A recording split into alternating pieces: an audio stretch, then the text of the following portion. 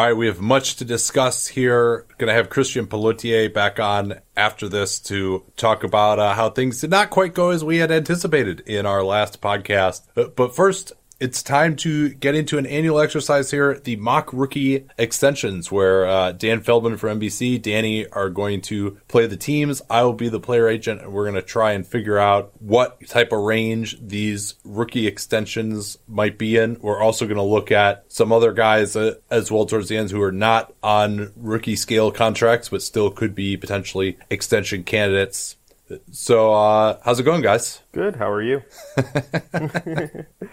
Is that silence going to get truncated? It won't sound as awkward as it was? Yeah, no, I think it will. I mean, I'm always hoping that you guys will chime in at the exact same time, but apparently that is a thing of the past. As somebody... There we go. There we go. Yeah. That's what we need. Yeah, as somebody who's been doing two-person podcasts for the last month, I've been more judicious about that. So, I was going to ask, what do you prefer, like us talking over each other, or just a really long silence? What is funnier? Probably the talking over each other, I would say. So, Dan, have you recovered from our trip to Buddy's Pizza in Detroit when you had to see all that melted cheese around you? No doubt roiled your stomach to have to see all of that deliciousness. Man, this podcast is really turning into just a lot of discussion about melted cheese. I really look forward to at the end of all your pods, your talk about, how your trip is going, what's going on. And I could not believe the one time you talked about it up front at the beginning when you have the most listeners is when you're just roasting me for not liking melted cheese. Are you implying that some people don't listen all the way until the very end? For any advertisers listening looking for a bookend ad, no, I'm not one bit. Well, usually you have to throw the post roll on for free anyway, perhaps for that reason. So anyway, let's get started here. And obviously we'll have some time to wrap things up at the end. We'll just kind of go through the draft. We used to do this in October, but there've been a couple of extensions already. Caris LeVert, it's probably worth talking about the ones that have already happened first, because those are going to set the stage here. Caris LeVert agreed to a 3-year, $52 million extension with the Nets. Thanks a lot, Caris LeVert, and his agent as the player agent. I am not happy with that precedent being set. And then Ben Simmons also agreed to a maximum extension, 5 years, $170 million, as did Jamal Murray. Both of those occurred fairly shortly after the start of free agency. So those three are off the board. And now we get to Brandon Ingram with the New Orleans Pelicans. Pels, so what are you willing to start off here with? Brandon, as you know, this is a really challenging negotiation because not only are you a newcomer to our team, but you have been dealing this summer with a significant, though hopefully not significant, long-term health issue with the DVT. So we are willing to talk with an extension with you, but because of the risk involved, we are thinking that if you want to commit now, because we have full match rights, we intend to use that. Your cap hold is, it's high, but it's not insanely high. So we just want to say, if you're willing to talk more in the starter range, more like 15 to 17 million a year, we're willing to talk. But if you want to go higher than that, then we're going to play it out to next summer. Whew, that's a tough call. My cap hold is 22 million to start with. And that's pretty high. And it's also something where, I think I'd be looking for more something in the average range of that cap hold, but we could start it lower so you could actually get yourselves a little more cap room. I think you're looking at about 15 million in cap space for next year.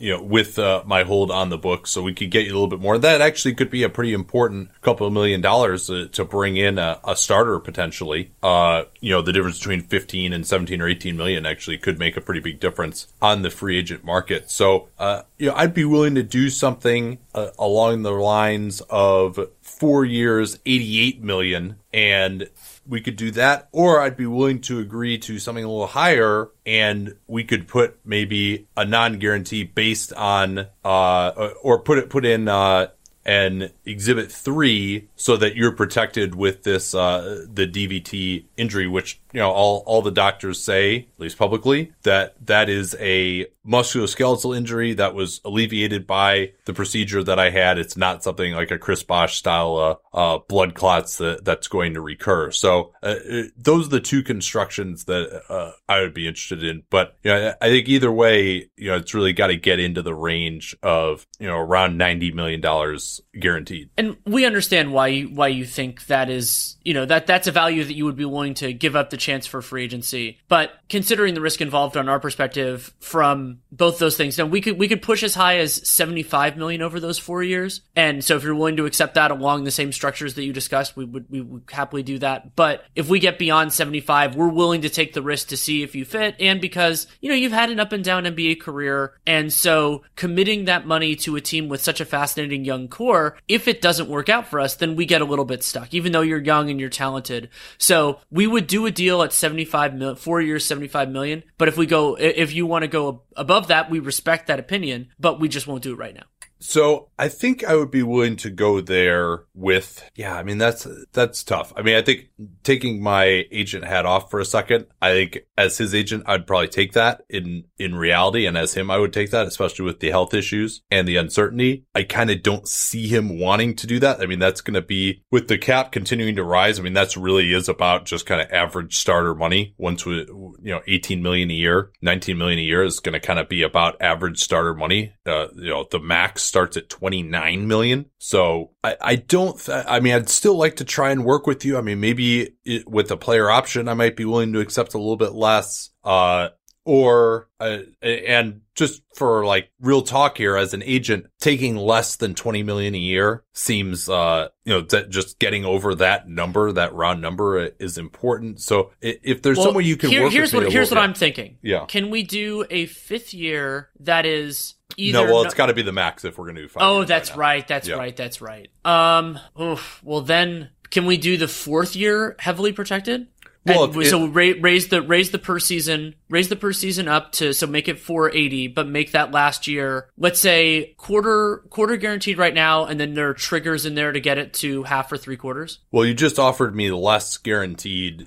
Right, but if you want the Shams Charania $20 million a year tweet, then you're gonna need to do that. We had an offer and we think it's totally acceptable. So if you want that number, then it's not going to be us giving you more money. It's going to be us giving you more money conceptually, possibility. And we expect that you will earn that. Like losing you and structuring it as a partial guarantee means that we or whoever has your contract then would have to cut you, and that is not our anticipation. So you probably would be getting that money unless worse comes to worse. Yeah, and this is going to be a common refrain on this podcast, but the max next year, and part of your problem is if I blow up and get a max, I don't know if your salary structure is really going to be able to handle that. Like you might be in a position where, you're probably not willing to pay the tax. You've got Drew Holiday already. You're going to need a center probably that you're going to need to re-sign. You got JJ Redick, Lonzo Ball coming up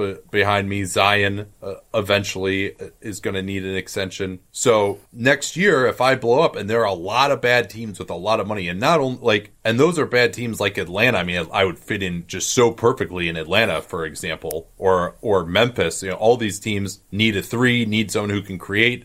I've shown that I can do that.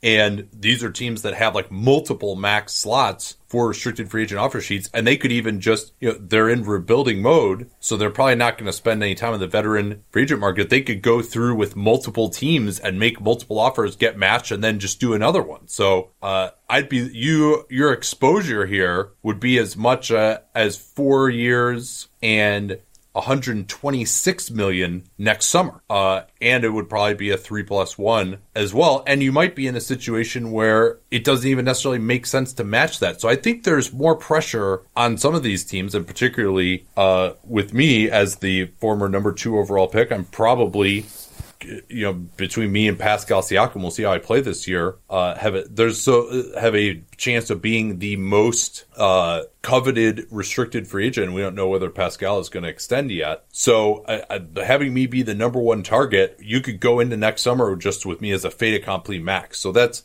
to go for $75 million guaranteed when I can get 122 potentially, or I'm sorry, 126 potentially next summer. I think that's a concern. Now, I am willing, if you wanted to do $22 million a year, I would be willing to have a partial protection on that last year that's based on a recurrence of the blood clot issue.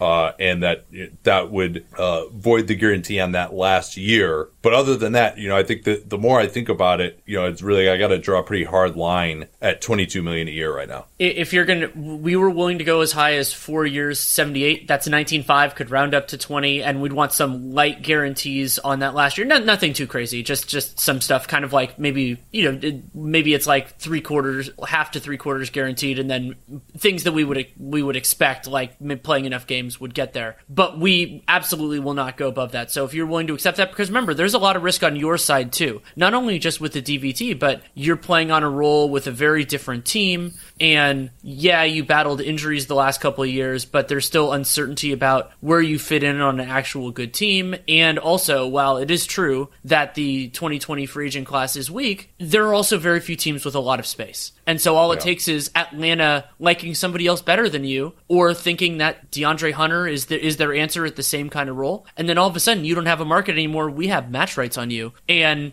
we know how restricted free agents that aren't max players generally work out. So I think that's a completely fair offer. 4 years, 78 with partial guarantees on that last year. We will not go beyond that for any circumstances. And as reasonable minds can differ here. If you think you're going to get more, you can roll those dice. You are allowed to do that. But we think this is a strong offer. Here's the thing for me is it's almost impossible for me to imagine getting less than your offer in restricted free agency unless I just can't play at all this year or something. Because here's the teams that have space: Atlanta, $78 million; Charlotte, $34 million. And these are all teams that have nothing at the 3, by the way, as of now that it's established. Cleveland, $44 million; Memphis, $46 million; the Knicks could have as much as $55 million; Phoenix, $29 million; San Antonio could be a player; Toronto, even Washington could have some space. So it's really, those are all bad teams that I think at a minimum would offer me starter money. Even if I don't have the greatest year, I think, I'm so young as well, being 18 when I came into the league. So yeah, I almost regret starting as low as I did, but obviously there was no deal to be made here. Feldman, what do you think of that from afar here? Not to give up your own negotiating strategy, but what do you think of that? Yeah, I think both sides handled it pretty well. I might have even been a little more apprehensive as the Pelicans, just given the health issues. But I think overall that went fairly close to how I expected. Yeah, and this is one I think I probably don't expect to get done. I mean, maybe they just believe in him so much, but the fit issues with Zion Williamson, I think, you still do have match rights. There is maybe a concern over a max offer, but considering Ball, Holiday, JJ Redick, Zion, I don't see Ingram. We haven't seen his game mesh that well with other ball dominant players. I don't see him necessarily having this unbelievable year this year. And, there could be a team that still say, hey, we want him to be one of our primary ball handlers as an answer. But I think it's too risky for the Pels. The risk of giving him a big contract and then he doesn't fit with Zion and he's not that good is greater than the risk of he blows up and now you got to pay him a lot, I think is what it boils down to. And the other part of it from my perspective was doing a deal that it was more likely than not that on a reasonable outcome, he could be traded if he doesn't fit. Because that was something I brought up, is the idea that even that it could just be that you get stuck, and then considering all the other moving parts that you need to do to figure out a team around Zion Williamson.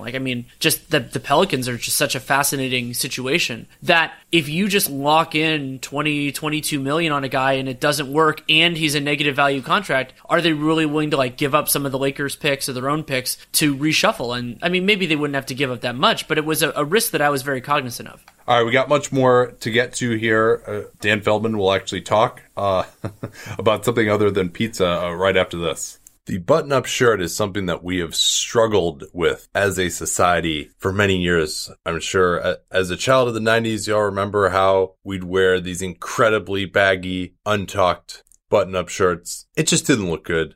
And then tucking them in, all right, that works for a suit, but a lot of shirts aren't meant to be worn untucked for more casual situations. Well, Untuck It finally has a button-up shirt that you can wear untucked in normal everyday situations to be both comfortable and stylish. They're the perfect untucked length, no matter your size or shape. They fit me. I'm certainly an oddly shaped guy. They've got more than 50 fit combinations. So whether you're tall, short, slim, or athletic, whether you happen to have just gained 15 pounds the way I did on this long road trip, or have just lost 15 pounds as I plan to have done in about 2 months, there's an Untuck It shirt that's going to work for you. Shop online or visit one of their stores.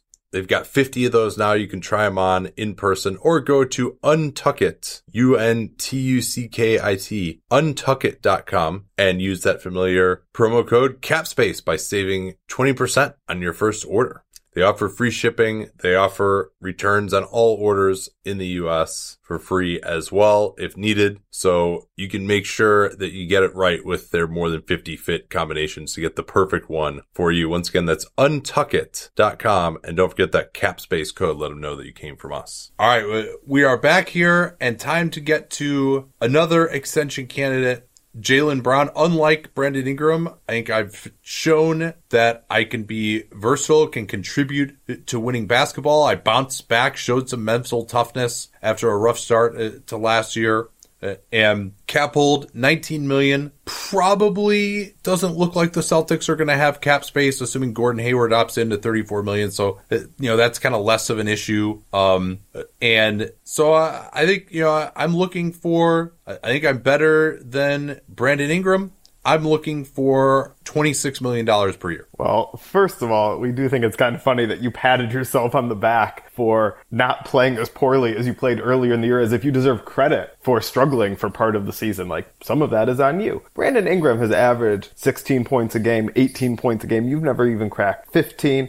We do like you as a complementary player. We think you can fit in a lot of ways, are pretty versatile, have a nice all-around game. Scoring can be part of it, but scoring is the premium skill. That's what Brandon Ingram has. We don't really love that as a comp of where those negotiations went. So we're willing to offer you 4 years, $80 million. All right, so $20 million a year. I think, again, I've already proven that I can be a quality starter on the wing. And I'm young enough to get better. Haven't really gotten hurt at all in my career. So that's like what you're offering is basically like you're paying me for what my production is right now. And, even if I come back and have the exact same year that I've been having, I think that offer is out there for me. So in restricted free agency, again, I sent the same, you've seen the memo that Brandon Ingram's agent sent to the Pelicans as far as what's out there. So I think, I understand, paying me at a superstar level isn't necessarily in the budget, and I haven't proven that level of production yet, but I think it's reasonable given my age to say, hey, you're already producing at a quality starter level, which is $20 million a year. So you can assume that I'm going to be better than that. So maybe 26 is too much, but I think, $24.5 million per year is as low as I'm going to go, just a little bit under $100 million. So then, Shams can tweet something complimentary about Danny Ainge for getting me under $100 million. Well, let's be clear. Roughly, that offer was probably closer to how good you were 2 years ago, not what you did last year. I'm not sure throughout the entire season overall you were a quality starter. At times, absolutely. At times, not. Would you say I'm better than Harrison Barnes? Irrelevant. You cannot. If you use Harrison Barnes every time in one of these negotiations, I might lose my mind. I mean, irrelevant. Like that's just you might say, oh, he's not that good, but like he's someone who can shoot the ball as I can. I'm sorry, are we the Boston Leverages all of a sudden? What? Are we the Boston Leverages all of a sudden? Irrelevant. Well, there's a lot of leverages out there next summer that you're gonna have to match on. So no, I mean, I think again, it's all right. You're gonna increase your offer. Yeah. Okay. How about? Yeah, you'll stop talking for that. Okay. How about we meet in the middle? So we offer 20 a year. You were looking for what? 26. So why don't we meet in the middle? Well, my last offer was 24.5. So that was a significant concession already there. Okay, so how about we meet at 23? Well, can we get to 24.5 with some 23 million a year guaranteed, and then some incentives to get to 24.5 based on getting deep into the playoffs, or 3-point field goal percentage, or whatever you want to come up with that you think would indicate that I'm continuing to grow as a player and fulfilling like that level of production. So how about 23 and then up to 26 based on finals appearance. Let's split it halfway between finals appearances and all NBA selections. You play on the wing where those spots are up for grabs if you're really developing it in the way that we all hope you do. Well, let's just make it all. Finals appearances. If I get traded, that's a little tough. Maybe it might something be a little tough, but I won't say that. Yeah, well, I mean that's already the pie in the sky one. So I think maybe at least could we just kind of stair step it up between conference semifinals, conference finals? We could do finals and championships. I mean, we've been to the conference finals. That's not I helped out with that. You might recall 2 years ago. You want to pretend like last year didn't happen. Let's do conference finals. Let's do finals and winning, and we'll have it stair-stepped in there, and we'll do it up to, with that, we'll do up to 26.5 instead of the 26 I said. All right, give me something that's a little bit lower, though. I know this is great radio for us arguing about this, but something that's based on individual, that's within my control. All right, we'll have All-Star in there instead of All NBA. Okay, that's reasonable, especially in the Sorry East. Okay, we'll do that. I'm in reality, I would probably be negotiating a little bit harder for Same. Just to have it be something that's based on individual statistics that might actually be obtainable. Indicating that I'm continuing to progress, but maybe not reaching All-Star level. But so that's fine. So we've got a deal, $23 million a year guaranteed, with incentives that could make it up to $26 million. So total there is. Well, I gave you 26.5 with the incentives. Okay. So the Yay! range is $92 million, and then this will get reported as $106 million. Sounds good. All right, Dragan Bender had his option declined. How about Chris Dunn with the Bulls? You want to make me any kind of an offer here? Literally, not even at backup money. I mean, if you want, I wouldn't take it, but just as a theoretical discussion. Well, the theoretical discussion would be about third point guard money, which is what you are at best. Yeah, do remember you traded Jimmy Butler to get me. We traded Jimmy Butler for Lauri Markkanen, as far as we'd like anybody to remember. Well, and Zach LaVine, he had a better year. Sure, yeah. All right, Buddy Hield with the Kings, number 6 overall pick back in 2016. I have a question for Buddy Hield before we get going. How old are you now?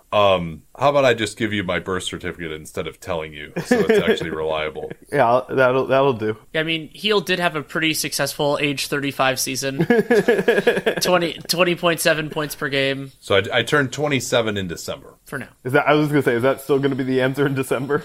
No, that I turned 27 in December? Yeah. Well, Kings here. Yeah.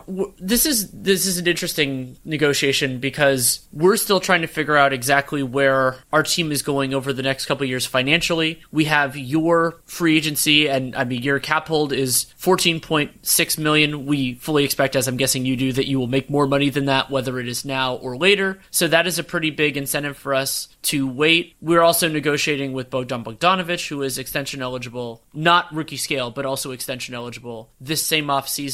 So, well, I'll tell you what. Actually, this might clarify things. Okay. Bogdanovic, the most that you can offer him is 4 years and $51.4 million. Okay. Should we just do that?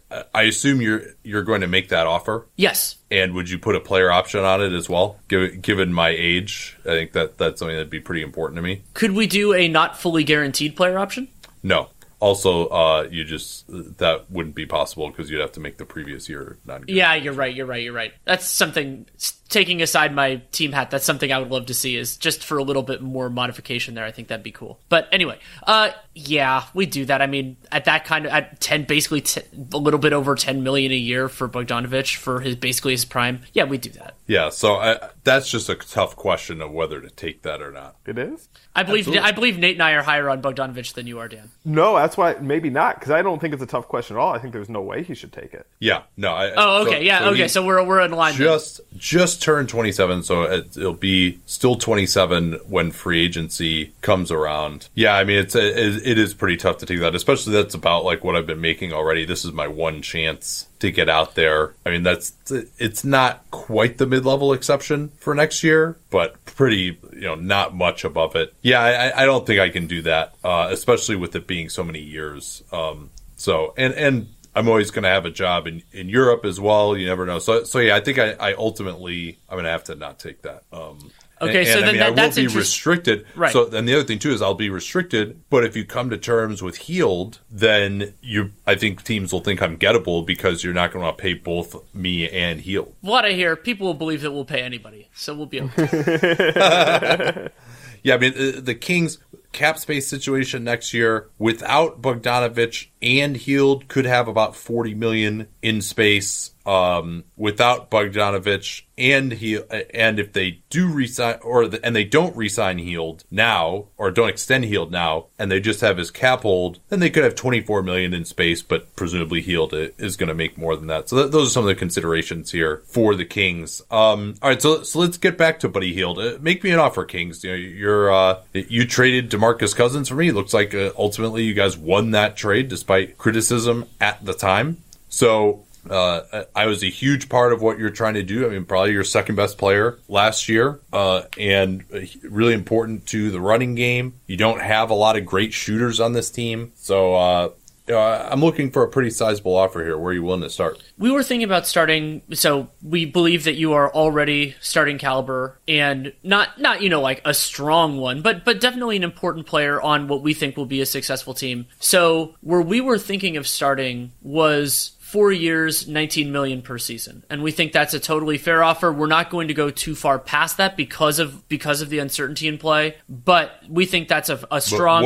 What uncertainty? Well, just with where free agency is going and where our own roster is going, like we might have the opportunity, let's say De'Aaron Fox becomes the star this year, we might get some of these potential free agents being really interested in Sacramento, that we think we're a better situation than Memphis. What potential free agents that might realistically go there are better than me? We already have Bogdanovic. So if we could get somebody who's maybe more on the forward line and could help us cultivate a defensive identity, we already have Bogdanovic who can be a shooter and a secondary playmaker, and we can cultivate players. So it's true that there isn't anybody like you, but we might already have a guy like you that works well enough. Yeah, this is actually kind of a similar situation to the Rockets years ago with Terrence Jones and Donatas Motiejunas. As it turned out, the Rockets made a great decision to not extend either of those guys. But both those guys were considered starters at the time, playing a similar position. But Bogdanovic could play some three. Heald really can't. So you're saying $19 million a year? Again, I think I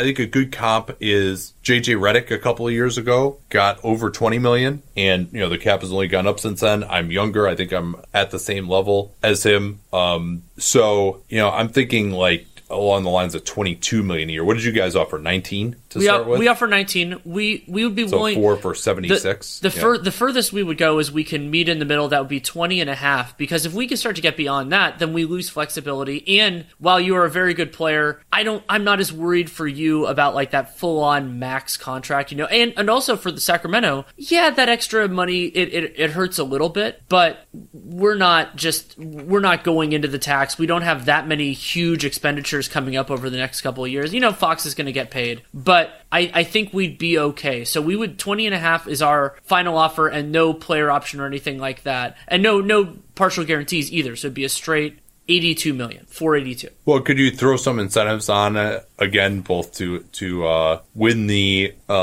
press game and also if the Kings continue to improve? Yes, but we want them to be ambitious incentives. So maybe we can have some that are a little bit. So what we're thinking is, I mean, this team hasn't made the playoffs in a long time. Like it's not going to be making the playoff. We could do maybe a small guarantee there, but it'd be more in terms of like winning a playoff series or two, like escalating incentives in that case, or making an all-star team, making an all-NBA team. But yeah, I think so. Let's say we could do an extra $2 million per season there in what would be classified now as unlikely incentives. Well, so what if we do it this way? $2 million incentives per season, $500,000 based on making the playoffs, making the second round, making the conference finals, and making the finals. Totally fine with that. All right, so that's $82 million guaranteed. Could get as high as $92 million. No, wait, $94 million, $23 million a year with incentives. Heald was one that I had interest in where it was going to go because I wonder what his constituency is as a restricted free agent. It's something Nate and I talked about with D'Angelo Russell, and Russell ended up getting paid. He obviously had a better track record than Heald has right now, but Heald has another year to put something on the page. And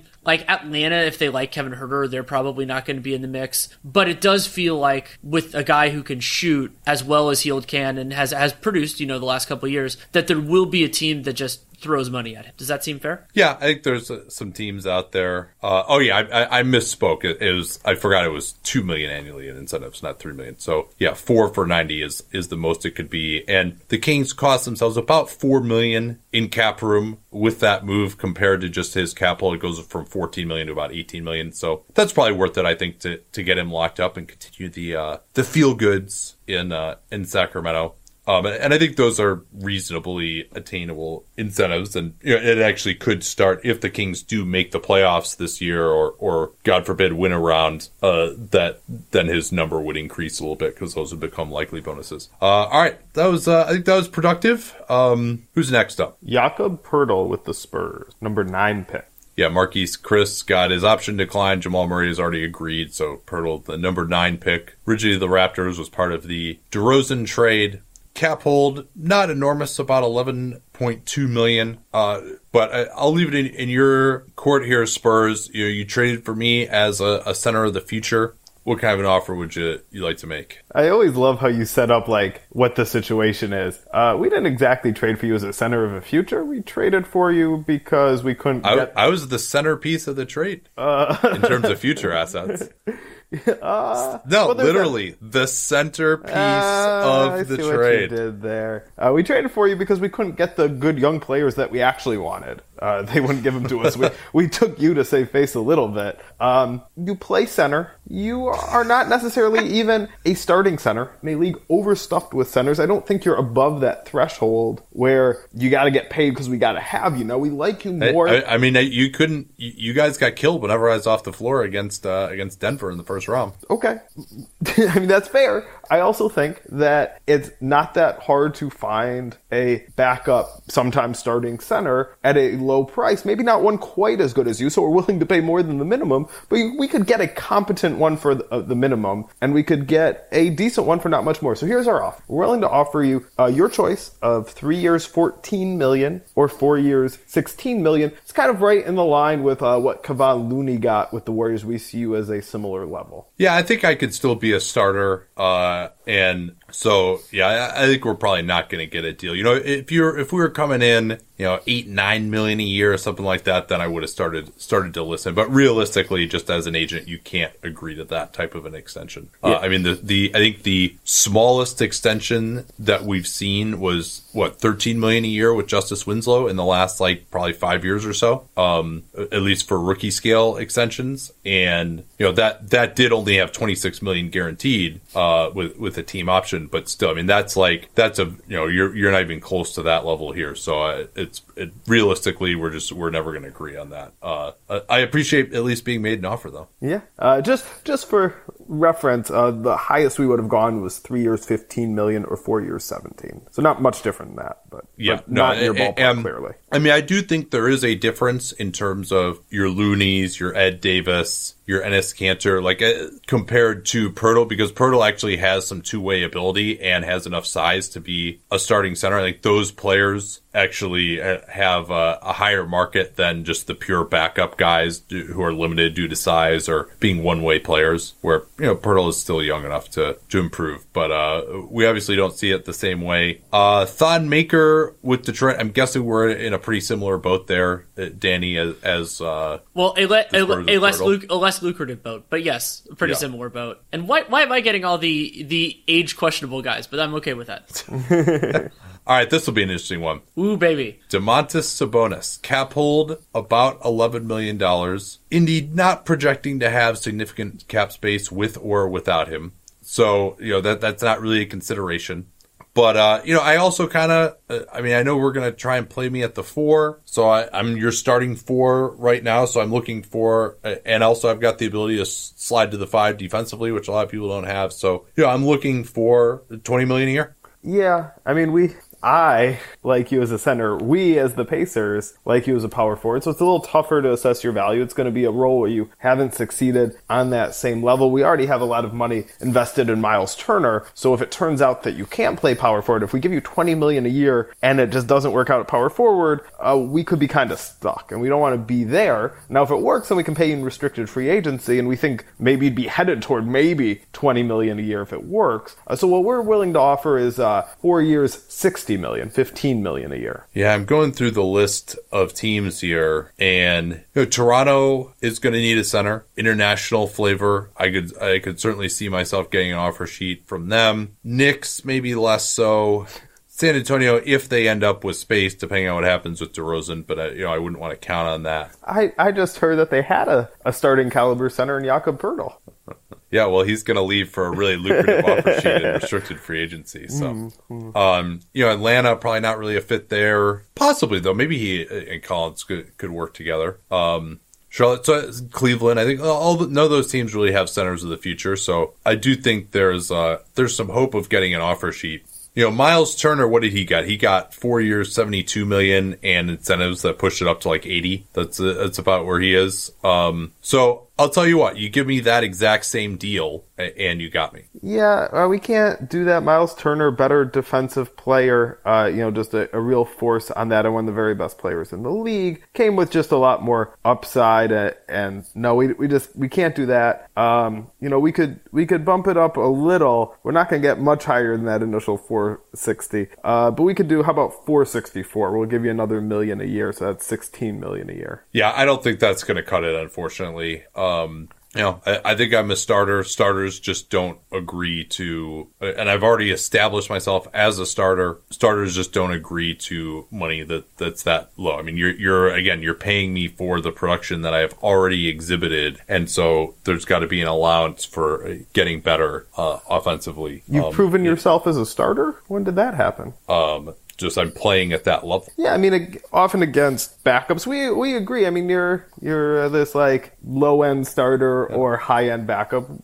Here's the best we can do. We can do 4 years, $66 million. We're pushing it above. Like that's the best we can do. If that doesn't work, we hope you click at power forward, and we want to re-sign you for even more. We hope it works out that way, and we really hope it doesn't end up that you go into a year where you're not positioned to succeed, don't succeed, and then hit restricted free agency with your value way lower. We really hope that doesn't happen to you. So 4 years, $66 million is our final offer. We're pretty close here, because I was looking for $72 million guaranteed. Can we bridge this gap somehow, whether it's with a player option? I think if we could do a player option at that $66 million, that would be enough to forego that extra $6 million. But it's tough to take less than Miles Turner. I see myself, and this is Miles Turner. Remember, this is Miles Turner last year, right? This isn't Miles Turner now. That's now a bargain contract because he really improved. In a lot of projectable ways. As I plan to as well. We think maybe you've already made your leap. You can still continue to improve, but we kind of think maybe you're a little closer to your ceiling.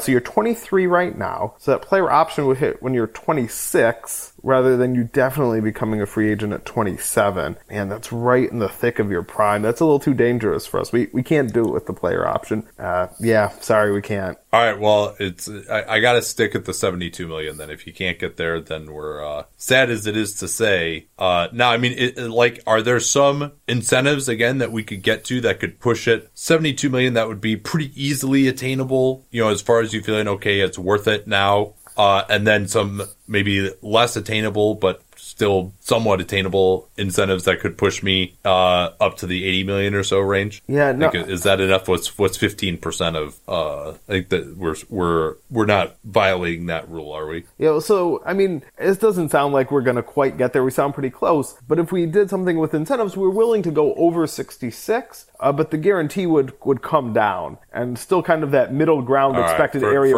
would still end up. It just doesn't seem like we're so close. It just doesn't seem like like you're really willing to commit, and so that's fine. I'm I think I'm going to thrive as a power forward. I'll thrive as a center. If I prove that I can play both positions adequately, my value only goes up. We hope to see it. That's a tough negotiation. I mean, that was why I was really interested in where it was going to go. And I've been thinking about the possibility that Sabonis gets traded in season just because another team might really want to have his bird rights if it's not working. But then it's not an extension thing. But I mean, it's just the change in role is such a huge weight over that whole negotiation because they already committed to Turner. And unless they're going to trade Turner and move Sabonis to center, which I guess they could do, it's so hard to commit right now.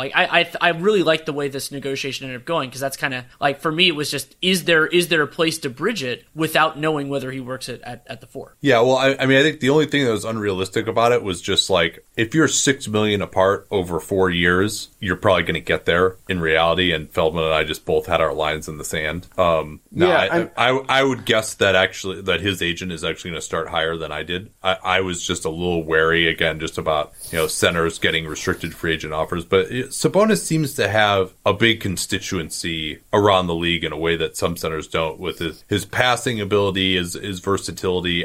I'm just, from my own standpoint here, not the agents, the defensive limitations are a little bit of a concern for me.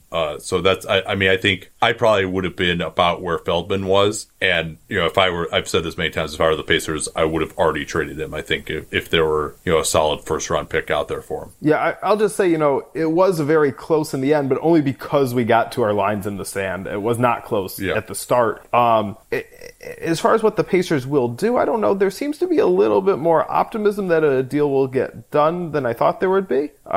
So I don't know. Well, they also have optimism that he's the power forward of the future. So that's true. All right, Taurean Prince with the Nets just got traded there. $10 million cap hold, probably not really a consideration. But you've got Joe Harris coming up as an unrestricted free agent here. So I play the same position as him. You can at the very least get some insurance in case he leaves and gets a huge offer.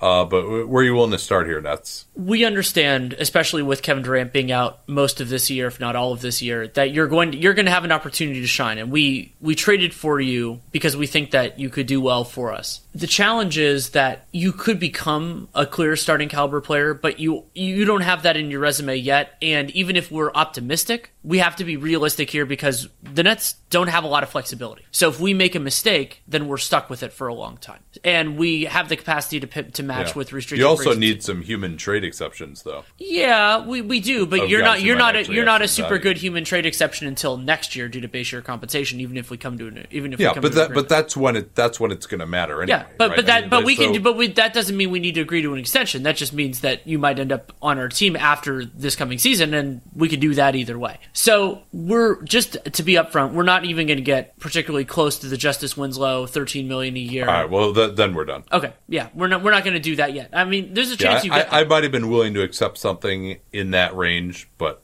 we were thinking more in the 8 to 9, around the mid-level exception. Yeah, no, that's probably not going to happen. Okay, that's fine. It's probably something he might consider taking, but again, just the upside for any kind of wing. Yeah, he hasn't defended in Atlanta so far, but kind of looks like he can defend and has hit shots. So. Kind of looks like he can defend is a great description of Taurean Prince. I mean, that actually fools a lot of people. It really does. All right, Dario Saric with the Phoenix Suns. Cap hold is $10 million. If they get rid of that cap hold, could have as much as $30 million in space. But Suns, I was a big part of this trade that you made to move down from 6 to 11. You picked me up. Obviously, I have a fair amount of value to you to move down 5 slots in the draft to pick me up. So I assume that you're going to make me some kind of a reasonable offer here. I mean, knowing me, probably not. But I just have such a hard time assessing your value because you've been in so many different roles. Well, the Suns didn't. They valued me. I gotta say, I think the Suns had a very hard time assessing your value. Hard time in that it didn't go well, but not hard time in the sense of actually coming to a conclusion. Yes, that could be true. I have a hard time assessing your value because because you've been in so many different roles. Going even within Philly, you changed so much from your first season to your second season. Then going to Minnesota, everything was so scrambled there. I'm not sure what to make of that. I really don't know what you're going to be doing for us. So it's tough. I'm not sure if we want to commit to you or just have you next year. So I'm sure this will be a lowball offer, but we were thinking something, if you want it, and I'm sure you probably don't, something like 3 years, $27 million. That's not that far off. My cap hold is $10.4 million, and we can keep this brief. If you could give me 4 years starting at my cap hold, so that would ultimately get to, with the maximum raises, that would be about $46.8 million. Yeah, but 4 years, $46.8 million. Yeah. Yeah, you have a better spreadsheet than I do. I got to update. That's too high for us. I mean, you're already 25 because you came over a little later, so we're hesitant about. So 4 that's years. A good reason to get a fourth year, lock me up through my prime, and maybe like 25 through 26 through 29 seasons. That's like exactly when you want to get a guy locked up. Maybe I think we'd probably rather have you through your age 28 season, maybe by 29. That's not sure exactly what it's looking like by the end there. It's a little high for us. Well, if you want to do 3 years, we could do it. You just got to offer me more per season. We did that. That was the 27. Well, you didn't offer me more per season, though. That was less per season. Then we would have over 4, yes. I mean, we didn't say it, but that's how we got to that number. Yeah. I mean, we could do... Yeah, this would be, even what I'm proposing would be, I guess Larry Nance was actually a little bit less per year than Winslow. He was like in the $11 million per year range. So this would be right about what Larry Nance got. I mean, I have proven myself as a starter in this league on a playoff team. How did the Cavaliers feel about the Larry Nance extension? And maybe the better question is, how should they feel about the Larry Nance extension? Yeah, that's How about this? Man, how about 3 years, $30 million? How about you throw a fourth year on that's half guaranteed? That doesn't do much for us because, that's going to be a decent size cap hit. Then we got to pay you to go away at that number.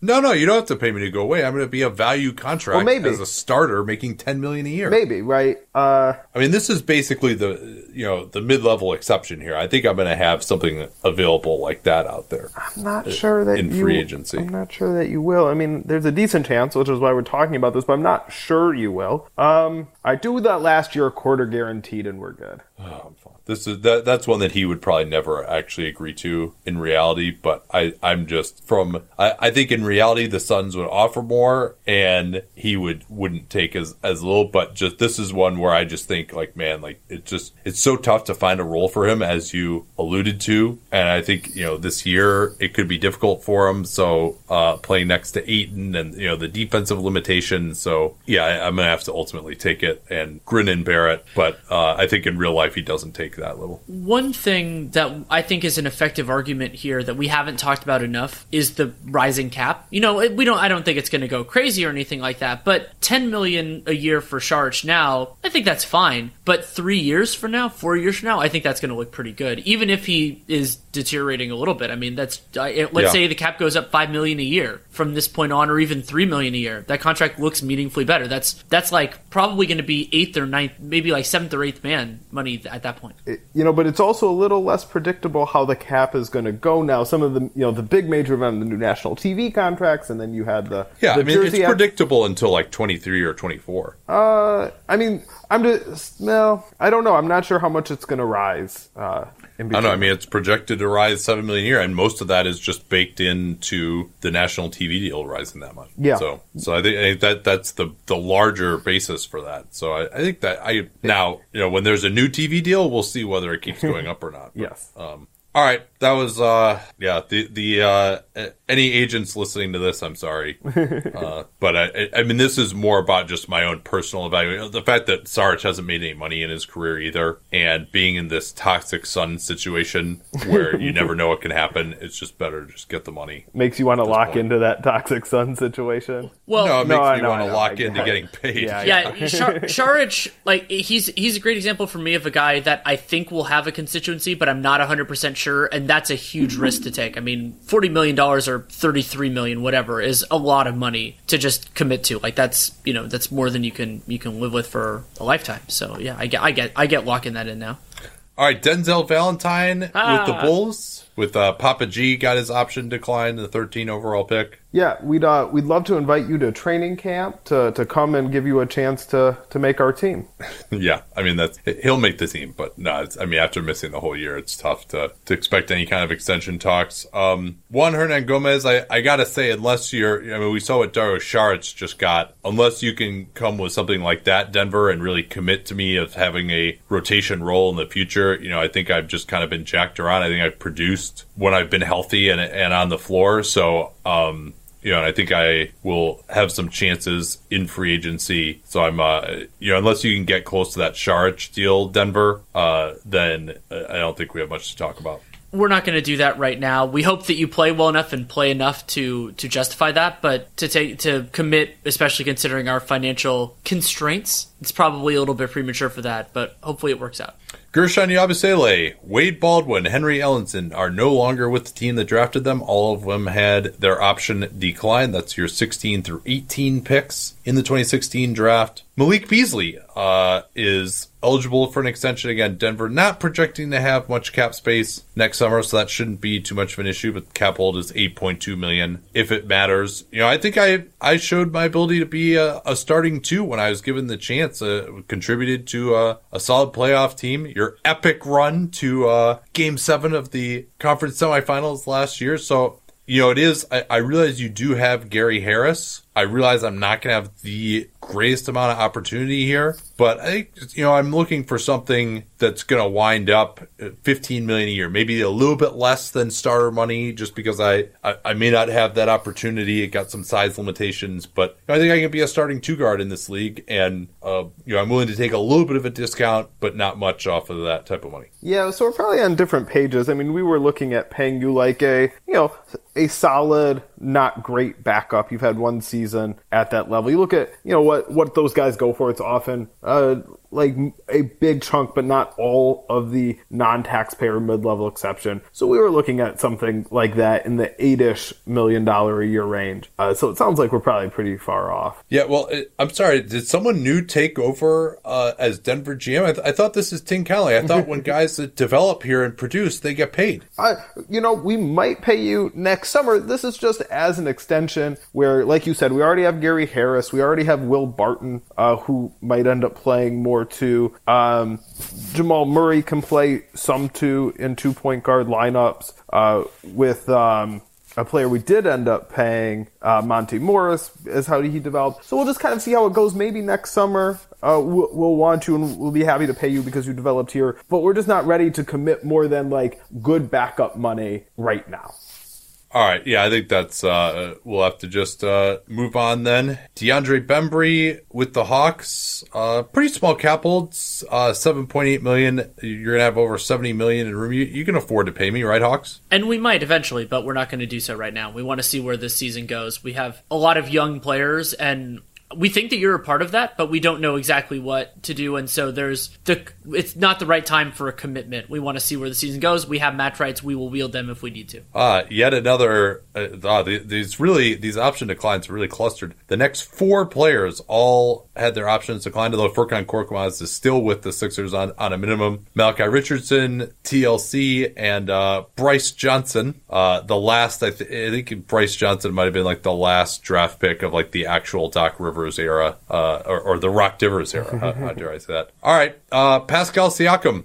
I think I'm better than Jamal Murray right now. I think I'm as good as Ben Simmons, frankly. You don't have any other pieces to build around in the long term other than maybe OG Anunoby. You're trying to get into free agency next year. You need to have me locked up. I just want a 5-year max. We will do a 5-year max with an unguaranteed 5th year because, yeah, you mentioned some interesting comps, and in terms of how you're playing right now, sure, you're older than those guys, though. So we'll do a 5-year max with the 5th year unguaranteed, or if that's not amenable to you, then maybe we'll just wait till next summer. We've been on the same page. We've helped develop you. We know you're happy here. We can do kind of a handshake deal of, we're very interested in giving you that 5-year max next summer, but we can hold you at that lower cap hold, just over $7 million, and really make the most out of our cap space first. If you want the security really, now, it would cost you about $22 million in cap space to sign me to that. Right. Now, if you want the security now, we're willing to do it the 5th year unguaranteed. But if you want to go toward next summer, like everything is trending to our plan would be to offer you a 5-year max then, and we can use that cap space first. Shenanigans. Well, why don't you just give me 4 years at the max, no 5th year? Because for doing something for you by guaranteeing you this money now and hurting our cap space next summer, we do need to get something in exchange. And so for us... Yeah, well, you're not getting the 5th year. You're so worried that I'm going to age. Well, I'm not sure if we want that 5th year, which is why we want it unguaranteed, right? I mean, we could very easily regret not signing you to the 5th year. It could very well turn out that we'd love to have you for that 5th year, even at the max. We just don't know. There's a lot of unpredictability. So we'd like to have that as our decision, that 5th year. So as of now, I am 26. Or I will be next summer, 26. I mean, that's pretty much right through prime age. I mean, I've been awesome skill development. I am only going to get better, never get hurt. Great locker room guy, great story. I mean, this is the type of foundational player that you commit to. I mean, that unguaranteed 5th year. So I'd like to make it clear, we're leaving this choice up to you because we are committing to you. If you want the security, we want to give it to you. We just need a little something in return. If you want to help us maximize our cap room next summer and wait for the 5-year max, that's our plan to give it to you then, as long as nothing goes awry. But we are absolutely headed toward that. And we're giving you this choice because we are committed to you.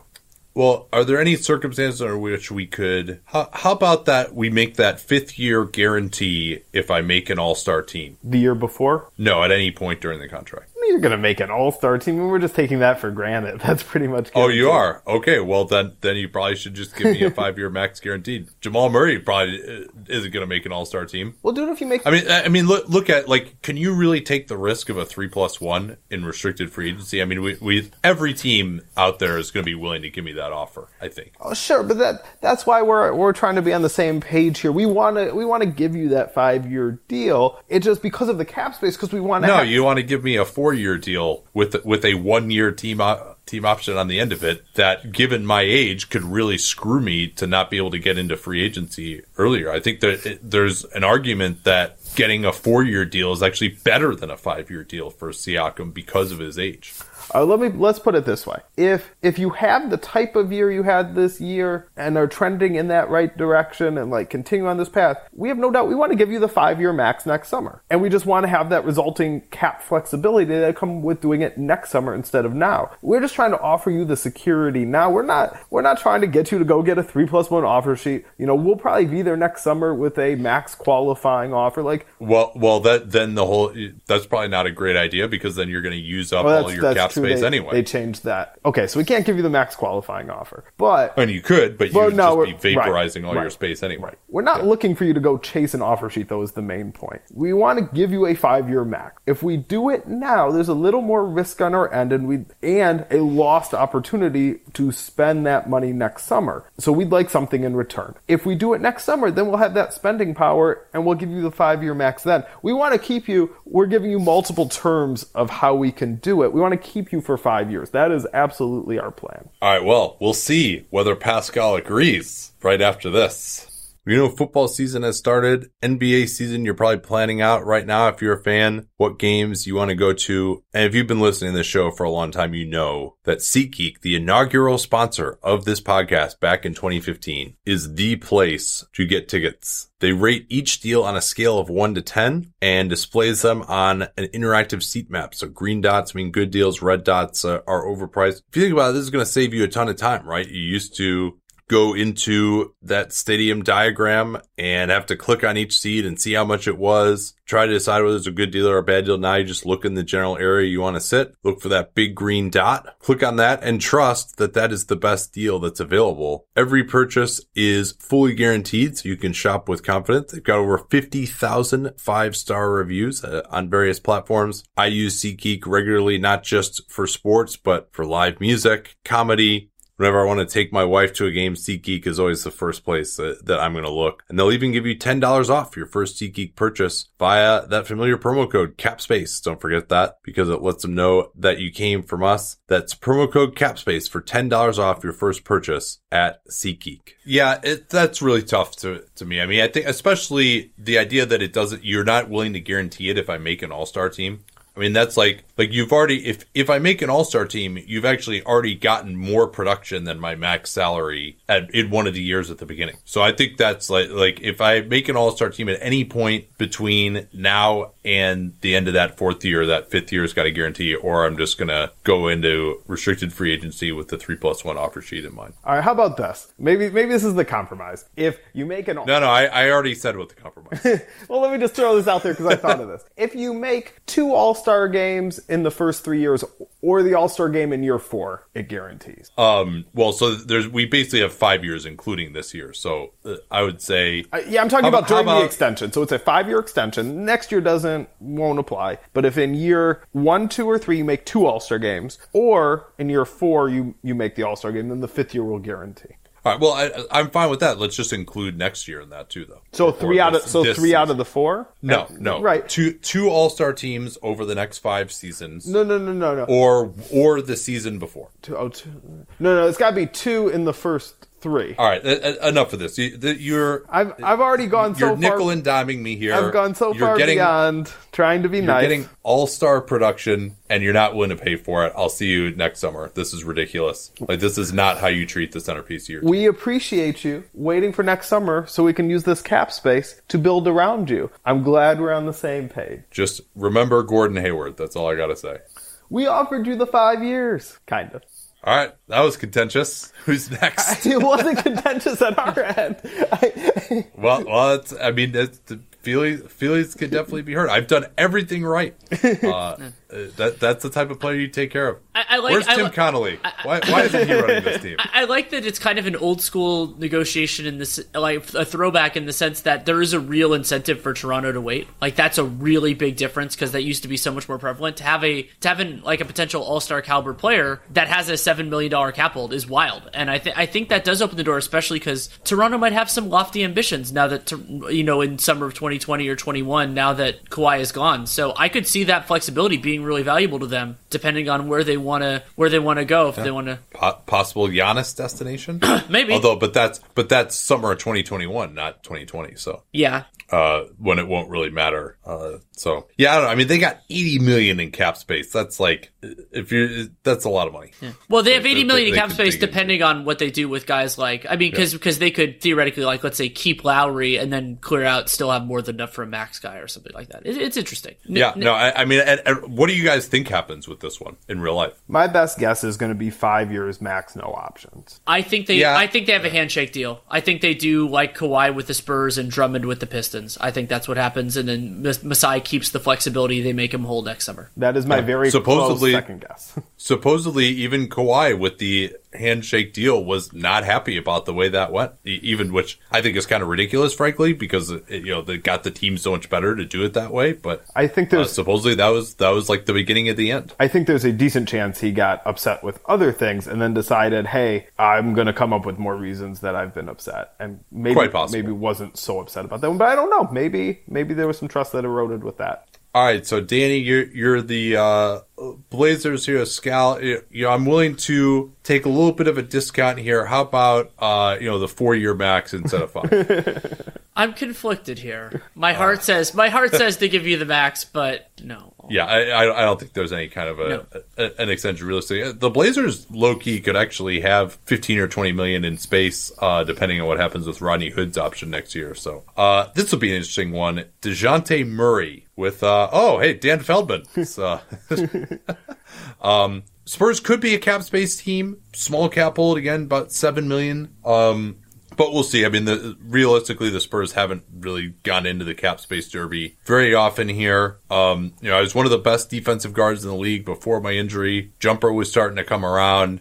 People are really talking me up as having a big year. There's a lot of teams that could use a defensive guard in restricted free agency next year. Spurs also take care of their own guys who develop. So what can you offer me, Spurs? So it's September 11th as we're talking about this, and I know that the timing of us recording this podcast can be a little tricky with the actual calendar, but here's the answer. There's no way we can talk about this till we see how you look in training camp, till we see how healthy you are, to see where you're at after missing the whole season. Like, we just can't. I mean, we could, even if there's a number that we thought, maybe we'll offer him a super low number, he won't have to prove himself in training camp, maybe that'd appeal to him. If you were willing to take it, that'd be such a big red flag, because we just don't know exactly where your health is now. So if we offered what we thought was a super low number and you took it, then that would be telling on yourself that you're not healthy, that you're not ready. So maybe there's an extension to be struck before the regular season starts. I just don't see how we can get anywhere before training camp starts.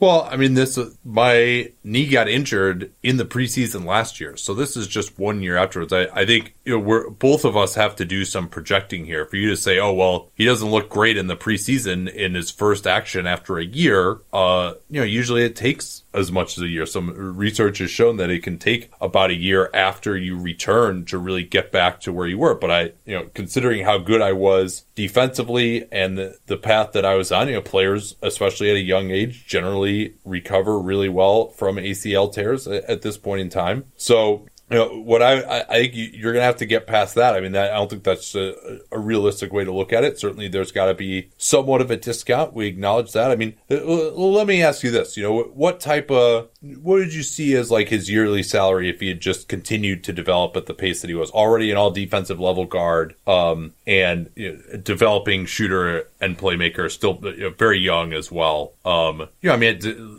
what type of player is that without the injury? And then maybe we can determine that and we can work back with some kind of a discount or some kind of team protections with an Exhibit 3 or whatever. Right, so it's not just the injury. The other thing was, right before you got hurt, there was a lot of noise that your jumper had improved so much that you were going to have that breakthrough year. And, I don't know, we just need to see a little more how... You got Chip Engelland. Chip Engelland is a wizard. He's going to improve me. Just have some faith in your player development for one, Spurs.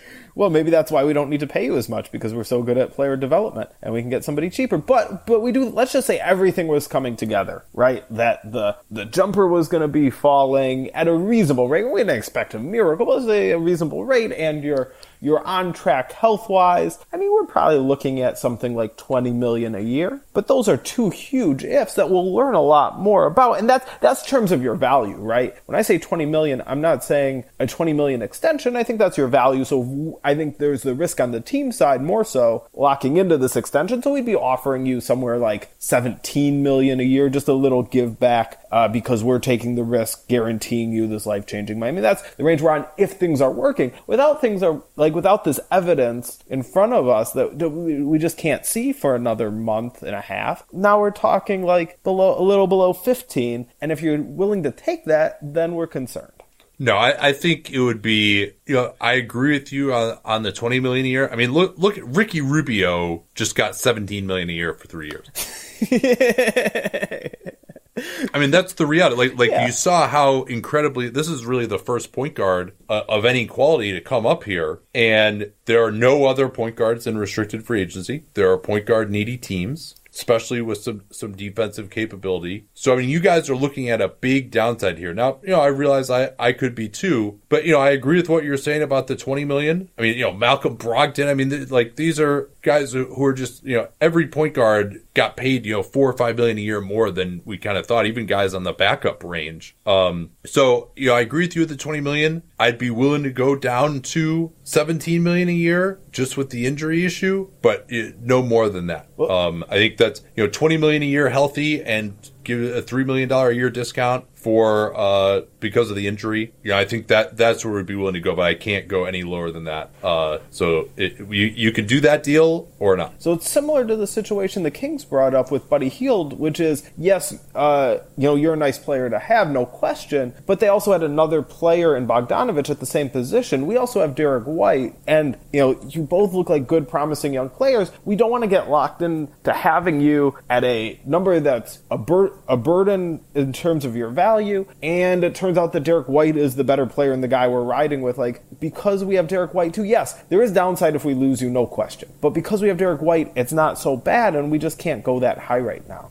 All right. I think that's one that I think you're messing up. I mean, from my own perspective here, I do think people are probably overstating the production that Murray is probably going to have. But I mean, when you just consider like a guy with decent point guard skills and size who's all defense, again, the way the point guard market has exploded, I thought I was offering you a pretty good deal there. What do you think, Danny? I think I'm a little bit lower on Murray's free agent value than you are, Nate. I'd say I'm probably still between you and Feldman. But the problem is that, yeah, Murray's a great defender, but we're still not confident that he can do the most important thing that a point guard in any era should do, which is run an NBA offense. And I think that could be there, and Murray could end up getting a huge amount of money next summer. It's also another reason why Charlotte paying Terry Rozier was a mistake. Anyway, but I'm not sure of that. And, an old defensive player who you have to have another ball handler to actually be a good team is just not that valuable. So I would be reluctant to commit right now as well. Yeah, and actually looking at some of the teams that are out there, pretty much all of them have committed at point guard either with recent draftees or guys that they just signed a big money in free agency. So maybe Toronto is on that list depending on what happens with Lowry. Maybe Knicks. Washington if John Wall just never gets healthy again. But who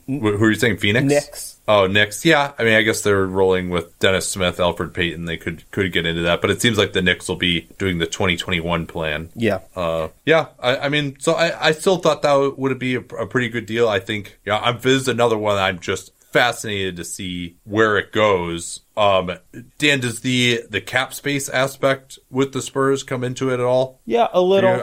I mean, it's just so uncertain. I mean, there's going to be extension talks with DeMar DeRozan, see where that goes and what direction they want to go. I do believe, that the Spurs, because they have Greg Popovich, because he can prop up a slightly lesser roster, should be prioritizing the present. And so, it doesn't make sense to take a step back at some point. Using cap space is a little riskier, or trying to go that route. It might mean taking a step back and wasting a year of having this coach who can get, I won't say any team into the playoffs, but far more teams in the playoffs than the average coach can. All right, let's Damian Jones. I assume we don't have to spend any time on him. Nope. Number 30 overall pick, but we do have some interesting guys here as potential extension candidates who are not on rookie scale contracts. Bojan Bogdanovic, we weren't able to agree.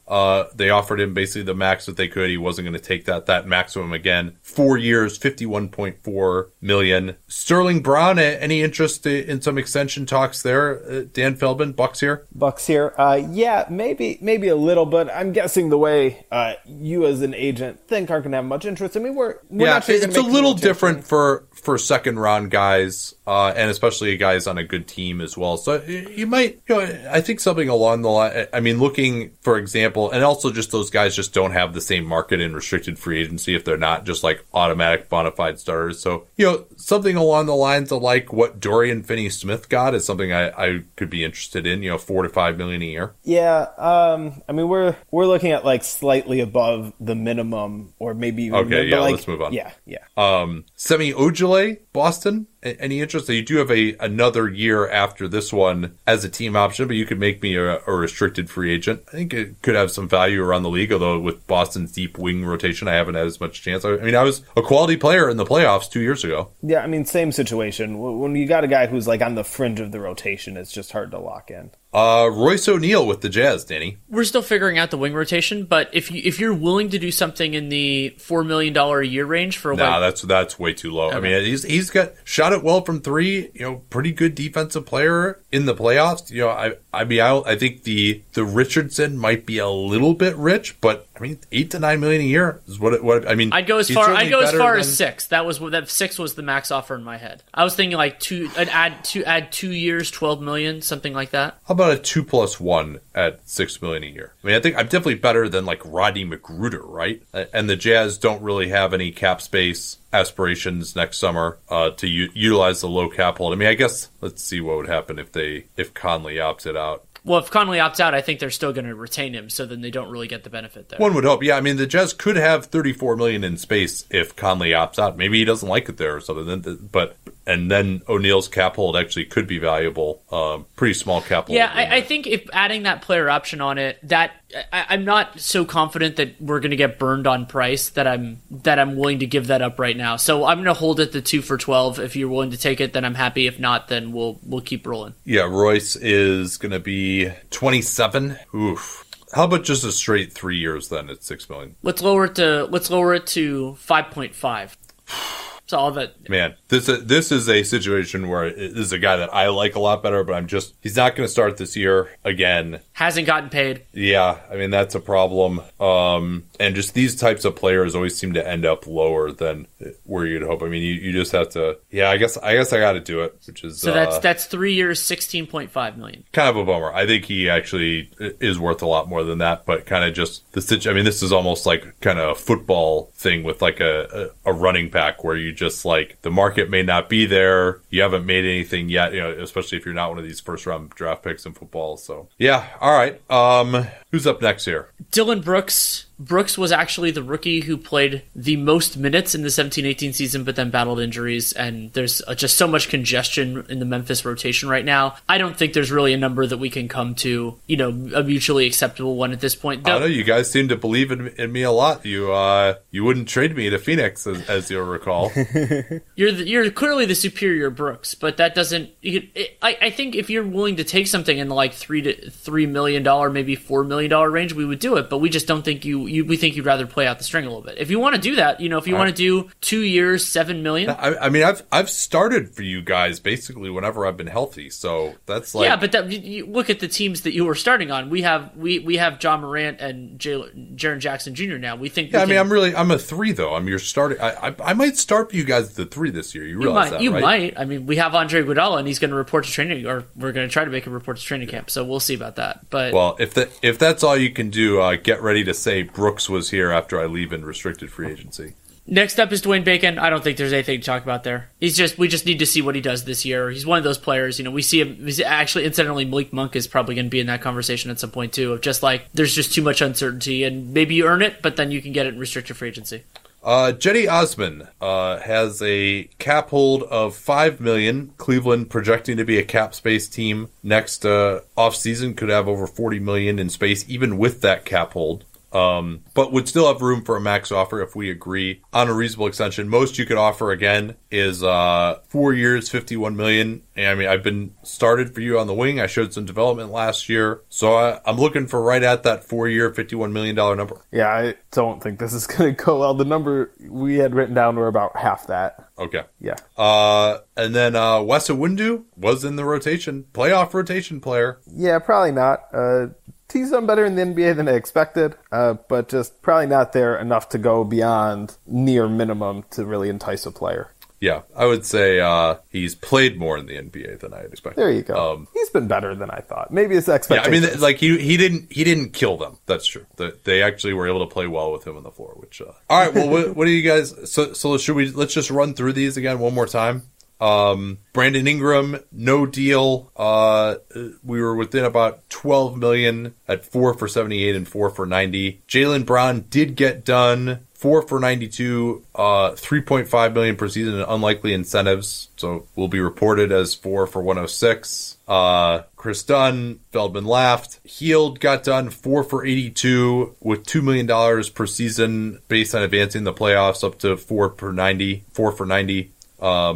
Sabonis got pretty close, 4 for 66 and 4 for 72, but we couldn't get there. Saric actually agreed. Those are actually, I think, the two most unrealistic ones, that Sabonis didn't agree after getting that close, and Saric did at 4 for 40 with a 25% guarantee on the final season. And then our only other one that we got to was 3 years, $16.5 million for Royce O'Neal.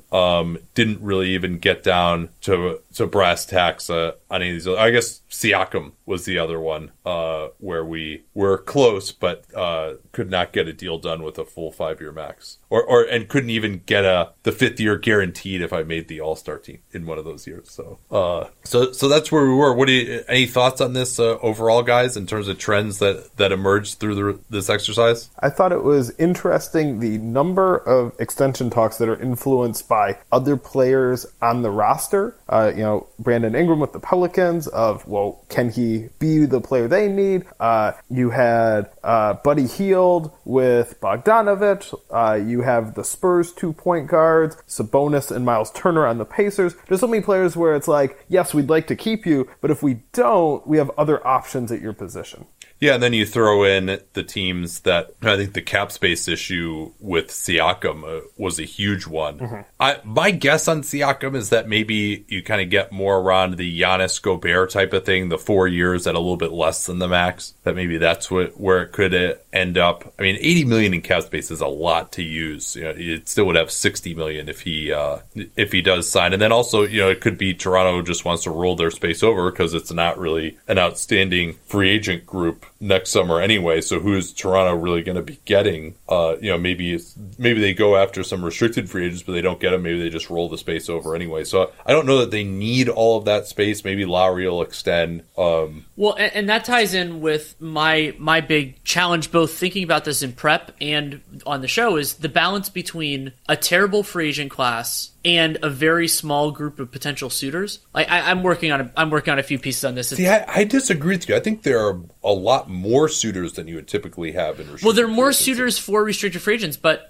the teams that they are kind of specific. You know, like Atlanta, for example, they're going to be looking. They'll be in the market for some of these guys. Like I think they'll be looming for Ingram and looming for maybe. The wings. The wings are the ones who are going to have, like Jaylen Brown, but who are going to have multiple options. I think, but. You know, like Buddy Hield, Jakob Poeltl, Sabonis. I'm not saying those guys, you know, they're going to be left out in the cold, because they probably won't be. But it's a lot harder to say, oh, I'm definitely getting this kind of an offer. And unless you're as good as like Siakam, where Siakam has confidence because that offer will materialize because he's awesome. So I had trouble with that. That is definitely, as Nate, and this is a really good point, that I'm more concerned about that if I were the agent of an unrestricted free agent, just because of timing and age. But it is a real concern here, because I always think about restricted free agency as like falling in love. Like you have to really be positive because of all the opportunity costs you're giving up. And unless it's that harsh pragmatism of, hey, any one of these guys is better than the unrestricted guys that we can get 4 days earlier, then maybe it happens. But I mean, how confident are you as Jaylen Brown or Ingram that you are the guy for the Hawks? Or the Grizz, I guess. Yeah, the Grizz or Toronto or Phoenix. Or, I mean, there's a lot of teams out there. I think that's and certainly, though, I mean, we talked about this when the LeVert extension came down, that and there's going to be, okay, if one guy takes an extension, then that probably makes it less likely that someone else does, because now, you know, especially among these wing players, it's Ingram and it's Brown, and that's basically it. I mean, Prince, I guess, a little bit. The other thing that I thought was interesting, Dan, was, you know, you guys' evaluation of these guys as the team. I think this came into play with Murray. Maybe you could say with Prince. You know, we'll see what the Nets think of him. You know, I thought in some cases you guys' evaluation of him was lower than the team that had invested these resources to either bring these guys in or develop them over the years. So I thought maybe some of the offers were a little bit lower on some of these guys there. Yeah, it definitely could be. I tried to bridge a balance between what I thought of a player and what I think a team thinks of him, just because it's so hard to tell from the outside exactly what a team thinks of a player. Yeah, I mean, the Spurs love to jack their own guys up for sure, but, you know, everything you heard about Murray before the ACL was, oh, this guy's like going to be the next star and his jumper is coming along so well and blah, blah, blah. So, you know, I think at $17 million a year, the Spurs would do that one, whereas maybe you don't. But I could be wrong about that. I don't know how conservative they're feeling about it, or whether they are thinking DeMar DeRozan is going to be back next year or whatever. So, all right, anything else here before we go? I just got to say how much more pleasurable this one is from the team's perspective, because you are such a hardline agent in free agency and so lenient on extensions, because you've talked about it many times. Your belief is that players should cash in and get this life-changing money. And man, it's like so difficult to go against you in free agency once they're already on the market. But now it's much easier. Well, I mean, you say that, but we reached 1, 2, 4 deals. Sure. Which is much lower than, although I guess 3 have been done already. So if we reach 4 and 3 are done already, that's pretty close to the average. You're usually kind of in the like 6 to 9 range in a given year of the number of deals done. Although Royce O'Neal probably doesn't count necessarily because he wasn't a first-round rookie scale guy. Yeah, I'm not saying you're like crazy on it or anything. I'm just saying you skew a little bit toward locking in on extensions and skew toward playing very hardball in free agency. Yeah, well, I mean, part of the reason I do that is because I've got 3 other bidders there right now, and in this case, I don't have that. That's the obviously the difference in an extension, and I understand the point of an extension is to reduce risk on both sides. So I think I'm willing to take a discount there. And I've also just been critical of a lot of agents for not taking extensions when they probably should. So, yeah, I mean, of these, including the negotiations and the deals that got done, the ones that didn't, what do you think is most likely to become the biggest regret, either an agreed to or not agreed deal from the team side, Danny? Part of me thinks Ingram, just because, especially as Ingram feels to me like somebody who's going to get a big offer, whether or not it's a good idea. So if the Pelicans could get him at a number that they're happy with, maybe helped by the DVT, and obviously there's a lot of information that they have there that we might not.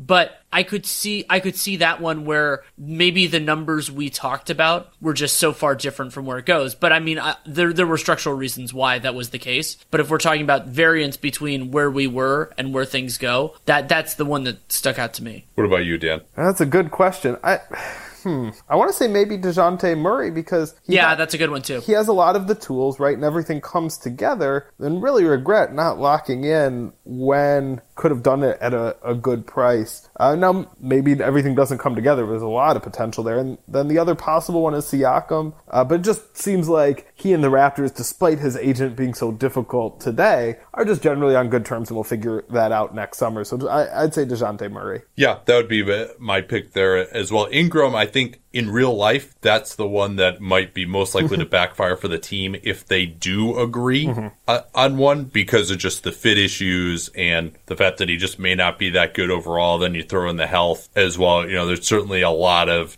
Andrew Wiggins potential there.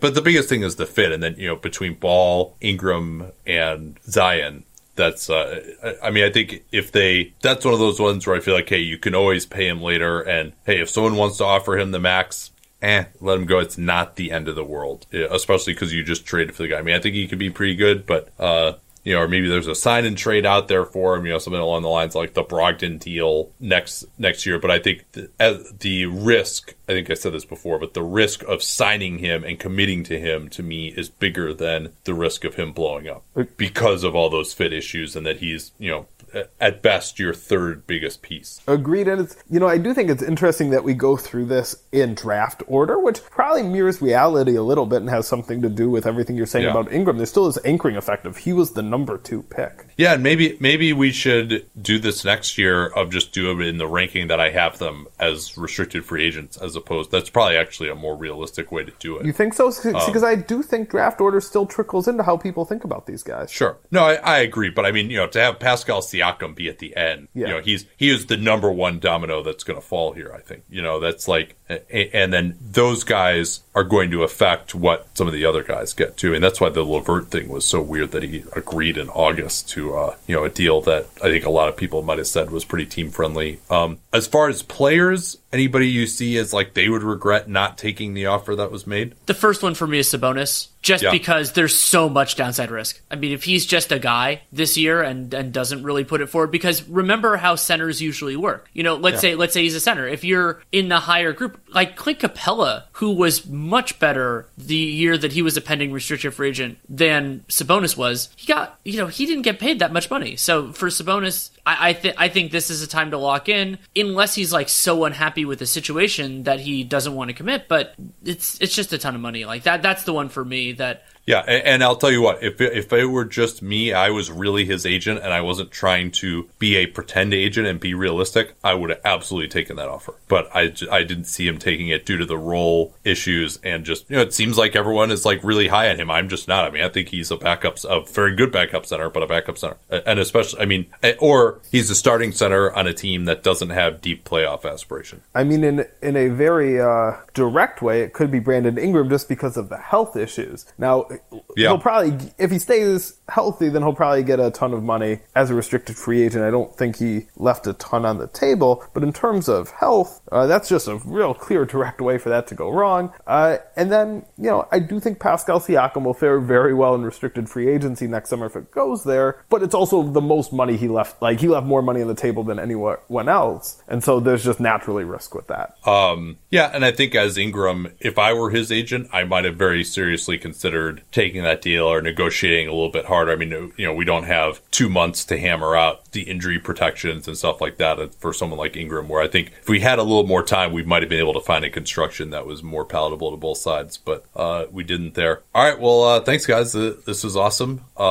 Dan, have a good time overseas. Have a good trip to going somewhere where there isn't melted cheese, I assume? Yes, Wisconsin, where there is no cheese at all. And then Europe, also not known for its fine cheeses. Yeah. Well, but it's just regular cheese is fine, though, right?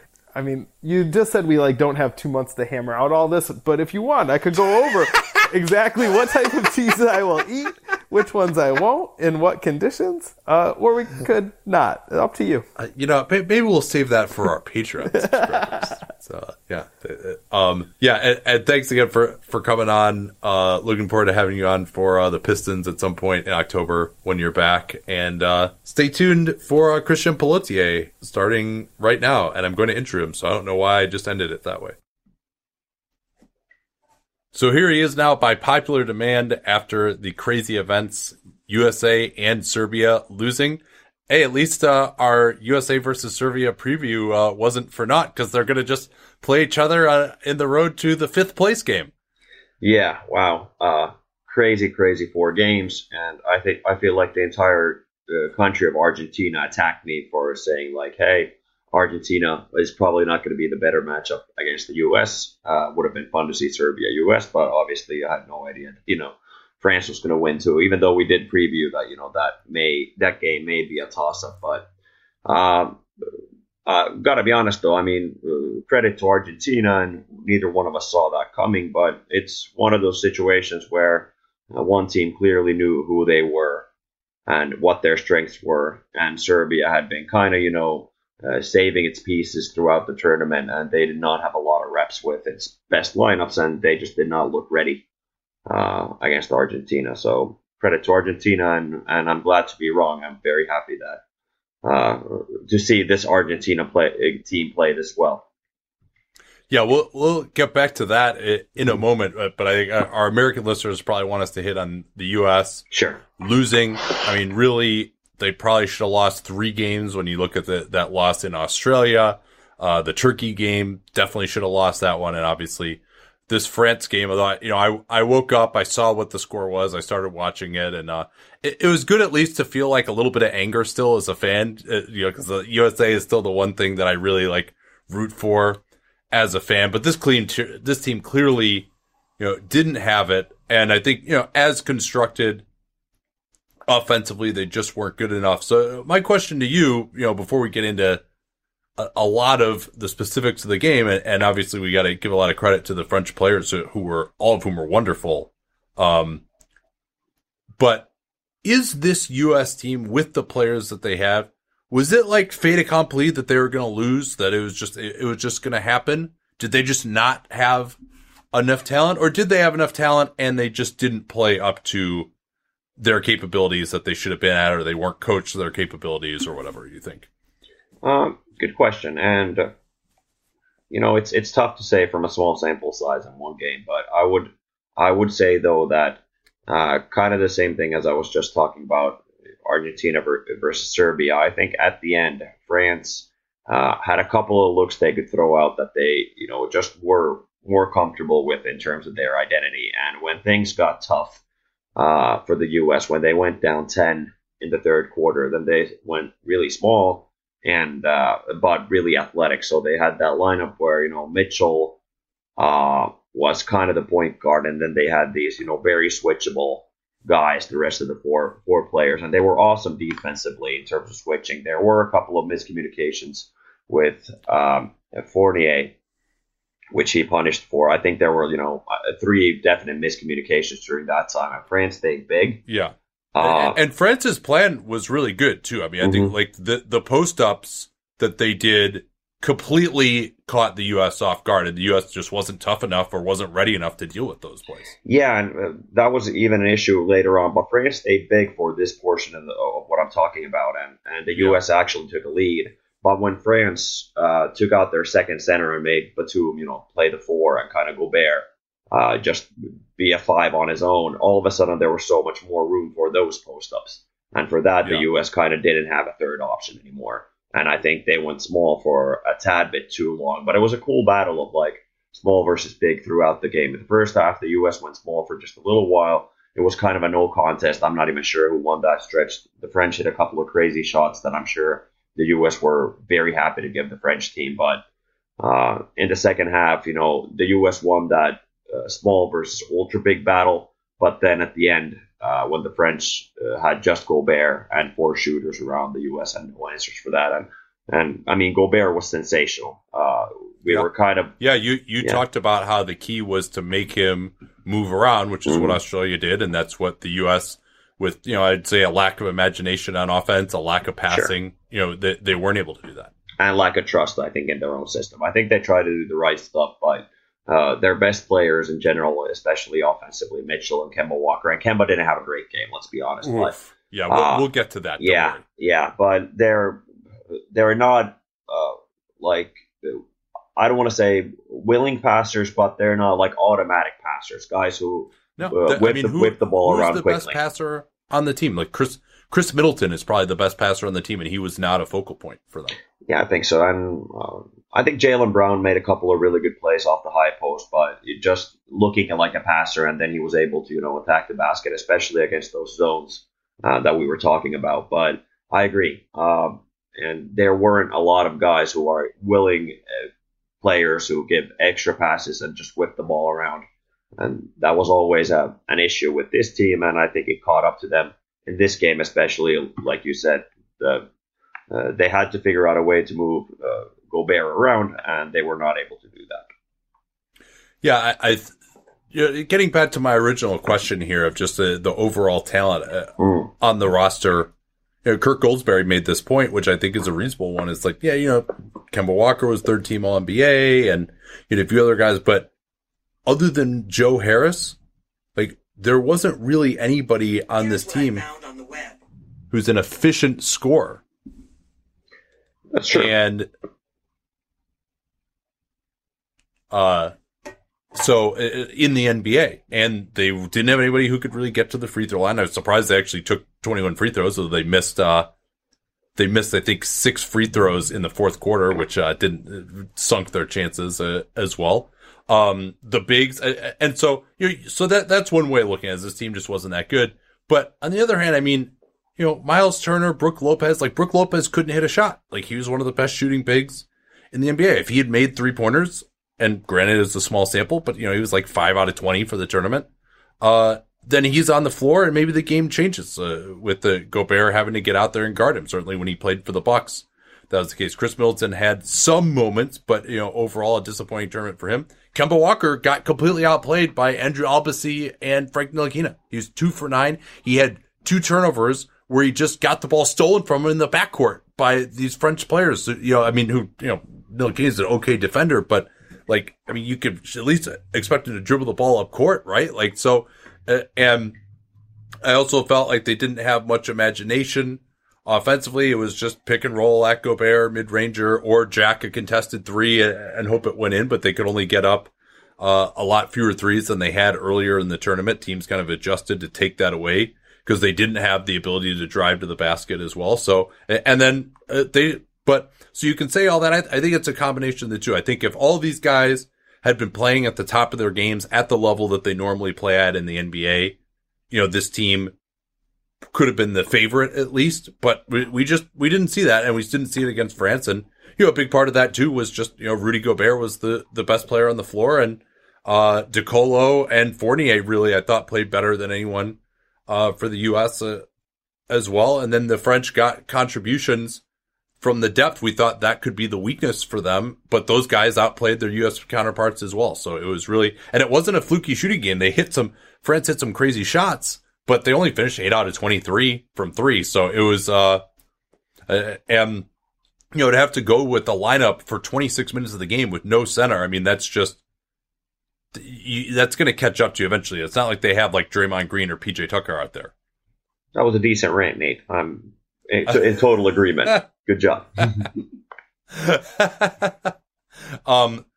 Anything else that stuck out to you about what France did. I mean, other than, I thought that just going right at U.S. players, Rudy Gobert in the post off of switches, even, Matthias Lesor going at guys in the post. Any other things that really stuck out for you about the French effort? I mean, it was crazy how good Fournier was again, even though I don't think he kicked the ball out once on his drives. So I think the U.S. had a lot of opportunities to kind of change their defense when Fournier was driving, because he was never going to make a pass to the weak side. So he could really, pack the paint once he, starts driving and starts going into the paint, because the only thing he could see was kind of Gobert's lobs sometimes, or his own finish. And Gobert is just not the best finisher out of those situations where he's forced to kind of wait for the ball and ask for the ball up top and up high, because his hands aren't great. And that was the one thing he was struggling with in the first half a little bit. But then he was able to finish a couple of his, missed hit. He made more plays than he usually makes. Yeah. I mean, he made a couple of drives to the basket. Mm-hmm. It never looks pretty with him, but he was just too strong for guys, and it was just carving out too much space inside, and a couple buckets where he's able to put it on the floor and add some value there too. DeColo I thought was great too, just handling the ball. But it did come down to Gobert. I mean, Gobert was plus 26 in 34 minutes. Yes. And also credit to Collet for playing him 34 minutes. Most FIBA coaches don't play their guys that many minutes. Absolutely. And obviously the time that he was off the floor, the U.S. was clearly the better team. So clearly it came down to him. And also, I think some credit has to be given to Ntilikina, who looked like a completely different player in the fourth quarter. In the first 3 quarters, he looked kind of like the NBA version of him, meaning that he's a good defender, but when the U.S. put a little bit of pressure on him and he was forced to initiate the offense, it wasn't pretty, and it was kind of, sketchy at best. But also, I think it was a good move by Collet to kind of rest up DeColo and Fournier so that they didn't have to bring the ball up, and Ntilikina could do that. But in the fourth quarter, he had huge shots, a big floater and a big drive and a big three. And that kind of, I think snapped the U.S. backs, for the final time. And those were big shots, and we hadn't seen that in the NBA. And, the kid does have potential. There's some rumors he's some sort of a head case, but obviously, I don't know the kid personally. He may not be, but credit to him. He played a great game.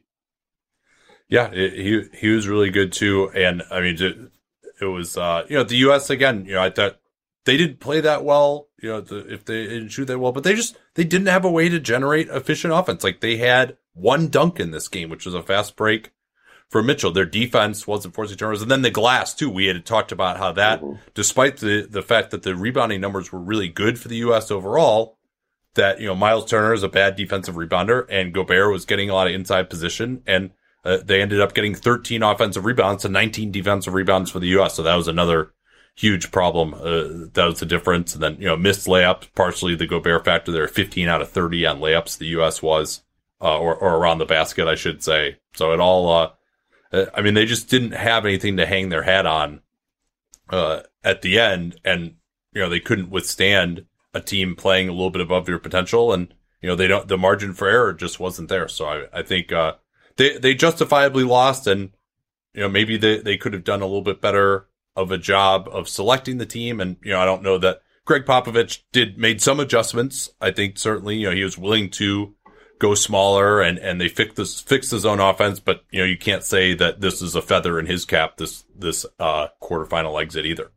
No, and kind of a final point, not necessarily related to this, but also the U.S. has never gotten an advantage of knowing how to kind of work the FIBA rules and the FIBA referees. And I think the French got a definite advantage from some of the offensive fouls they were able to draw and some other sketchy plays that, I'm sure guys were wondering, like, what was that whistle about? Where, it's a different game and it's called a little differently. And the French players were able to get some advantage from that. And obviously, the final possession where the U.S. inbounded from the front court to the back court, thinking it's legal in FIBA games, and obviously it wasn't. So that would kind of, finish the situation in a very, story-like fashion. Yeah, and I think, it's reasonable to expect that U.S. players playing in different rules than they normally do are going to, have a little bit of a drop-off from what they could do in the NBA, but they usually have so much talent, it doesn't matter. So I think that's an excellent point, what you just made. Yeah. Exactly. Yeah. Yeah, so, I mean, you look at guys like Middleton, for example, it's a different ball. Brook Lopez, it's like, Brook also, he had some comments that Pop, didn't really use him the way the Bucks did. I think they, spacing him and Turner out might have been a little bit better usage. But, the pick and roll for the U.S. just wasn't there. They didn't have that guy with the gravity at the rim to really open things up for Walker or for Mitchell, and suck the defense in and open up those passes on the backside that, it was Harrison Barnes trying to roll to the basket, and that's not something that he's like, that good at. But anything else on that? Or you want to talk a little Serbia and Argentina here? I think kind of my final point was the U.S. did go back to kind of the players who had brought them to that point throughout the tournament. I personally, looking back, in 2020 hindsight, I would have left Kemba off the floor and kind of kept that really versatile lineup that I was talking about with that length. I think they would have had a better shot to win the game. They weren't switching with screen rolls involving him. Yep. And whenever that happened, then, their conventional pick and roll defense, Harrison Barnes trying to play conventional pick and roll defense doesn't have the size or the rim protection. He had one block, but that was about it. And then, when they did try and switch, and other times they weren't, they didn't get into guys' bodies enough. They didn't do a good enough job of that either. They weren't connected enough. So, I mean, it was, they really got out executed, out passed. I mean, it was a loss in every possible way. Yeah, and also credit to Cole and some of the tactical stuff. Like I talked about how he went with only the one center, but they also played a lot of plays and threw in some sets that are very hard to play against or that are very hard to switch against. And they attacked with Fournier from ball screens where there were two guys on the left side instead of one. Which obviously, when you use the ball screen, especially if it's close to the wing and you got two guys behind you and two defenders also behind you, it creates a giant gap to attack that switch. And that, gave some lanes to Fournier to, finish some layups. All right. So what happened in this Argentina-Serbia game that, the first thing that jumps out to me is Serbia, again, 8 out of 28 3-point shooting. They were 3 out of 17. In the loss to Spain, and Argentina shot the lights. I think they're 11 out of 27. But aside from that, what really stuck out to you in that one? Facundo Campazzo. Yeah, he was just magical. Just the way he controlled the floor. We did discuss last time how Serbia is very, very vulnerable in the pick and roll defense involving Stefan Jovic, and Jovic was the guy defending Campazzo for most of the game, and he got hit by every screen like he's done throughout his career. Campazzo had, all this floor space to work with, and he just made great decisions time after time. And then at the end of the game, it was so fun to see him and Luis Scola play these two-man games that Serbia just had absolutely zero answers for. But it wasn't just, those two, because they got huge contributions from Luka Vildoza and I don't think Nicolas Laprovitola had the best game, but Luka Vildoza, really stepped up, as did Gabriel Deck, who's not a traditional kind of four-man. He's played kind of the three. He's not the most talented player, but he's one of those guys who doesn't need the ball. He just kind of does his job, does the dirty work, tries to, punish some mismatches, goes for the offensive glass, but especially defends well and communicates well. And it was just fun to see, a team that really knew what their strengths were, how to, get the most out of each other versus a team that was full of talent but did not have that common of an identity, that kind of, try to play cute almost and hadn't really had enough preps throughout the tournament with their best lineups to actually, find a common way of playing, and it caught up to them earlier than we were expecting. Yeah, I mean, Campazzo, just to say what his line was, 18 points, 3 of 6 from downtown, 12 assists, and, the FIBA scorekeepers are a lot stingier with those than NBA. This is in only 30 minutes as well. And 3 steals. I thought he was defensively, he's undersized, but he competes pretty hard. He kind of Raul Neto style for NBA people is kind of a similar style defensively. Had a couple of big steals on Jokic in the first quarter, to really kind of set the tone defensively. And he was just absolutely fantastic. I really enjoyed watching. I mean, some of the passes that Argentina was throwing in this game, between guys' legs and just beautiful backdoors. I mean, it kind of brought you back to that first Argentina team in 2002 that kind of caught everyone's eye with how well they played together and the passing that they had. So it was really incredibly impressive. And Scola, again, 20 points for him is just, the guy's like 40 years old. Yeah, 39. It's insane. And then for Serbia, I mean, I thought that Bjelica had a really disappointing tournament. Agreed. To me. And I thought he was 5 of 17 in this one, but he really, probably could have been more of a focus of their pick and roll game. And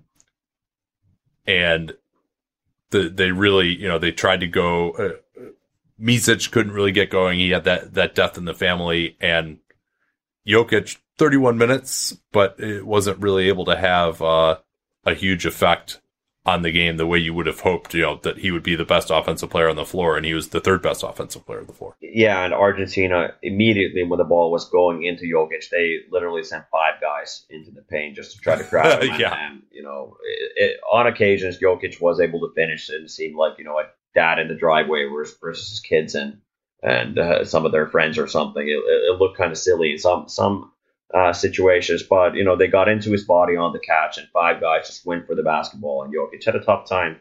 But Serbia should have found some way to use Jokic almost as a threat off the ball, because those shooters were open a lot of the time, but they really did not know how to find those guys. And again, credit Argentina, great game plan.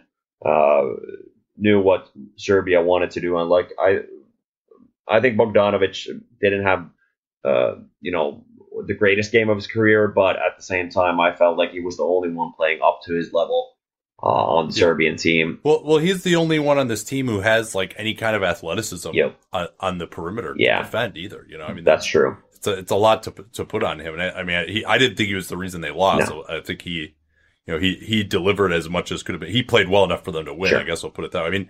I mean, the biggest thing, 97 points in a relatively slow game there. 60% on 2-pointers, 12 out of 27 from 3. It was, I misspoke when I said 11 earlier. So Serbia's defense has always been their Achilles heel in this tournament. And Argentina somehow has been one of the better defensive teams in the tournament. I thought it was just an artifact of who they'd played, but how are they able to actually stop these guys? Excellent question. Is it just being connected defensively and taking the ball out of Jokic's hands? Yeah, and just being on the same page. It's although they may not have the defensive personnel, Argentina that is, to really hang in one-on-one situations often, but when your entire defensive system and everybody's kind of pulling from one string, and they're moving at the same time, and they're on time, to their respective health positions. When the system is good enough and the players follow it, you can make your unit a lot stronger than it is individually. I think that's the case. What happened here, and Serbia, on the other hand, they almost try to defend situations how the U.S. has defended sometimes, where guys are on an island, but they're able to hang with their own guys, and they can play those pick and roll situations just completely 2-on-2. Or in the U.S. case, obviously they can switch. But with Jovic, he was, as he's been, as I've been saying, that he's an issue. And Campazzo was, fantastic against him. And Serbia, at the very end of the game, did put Bogdanovic on Campazzo, which I think they probably should have done earlier for a majority of the time. But even Bogdanovic, I think, lost that one possession against Campazzo.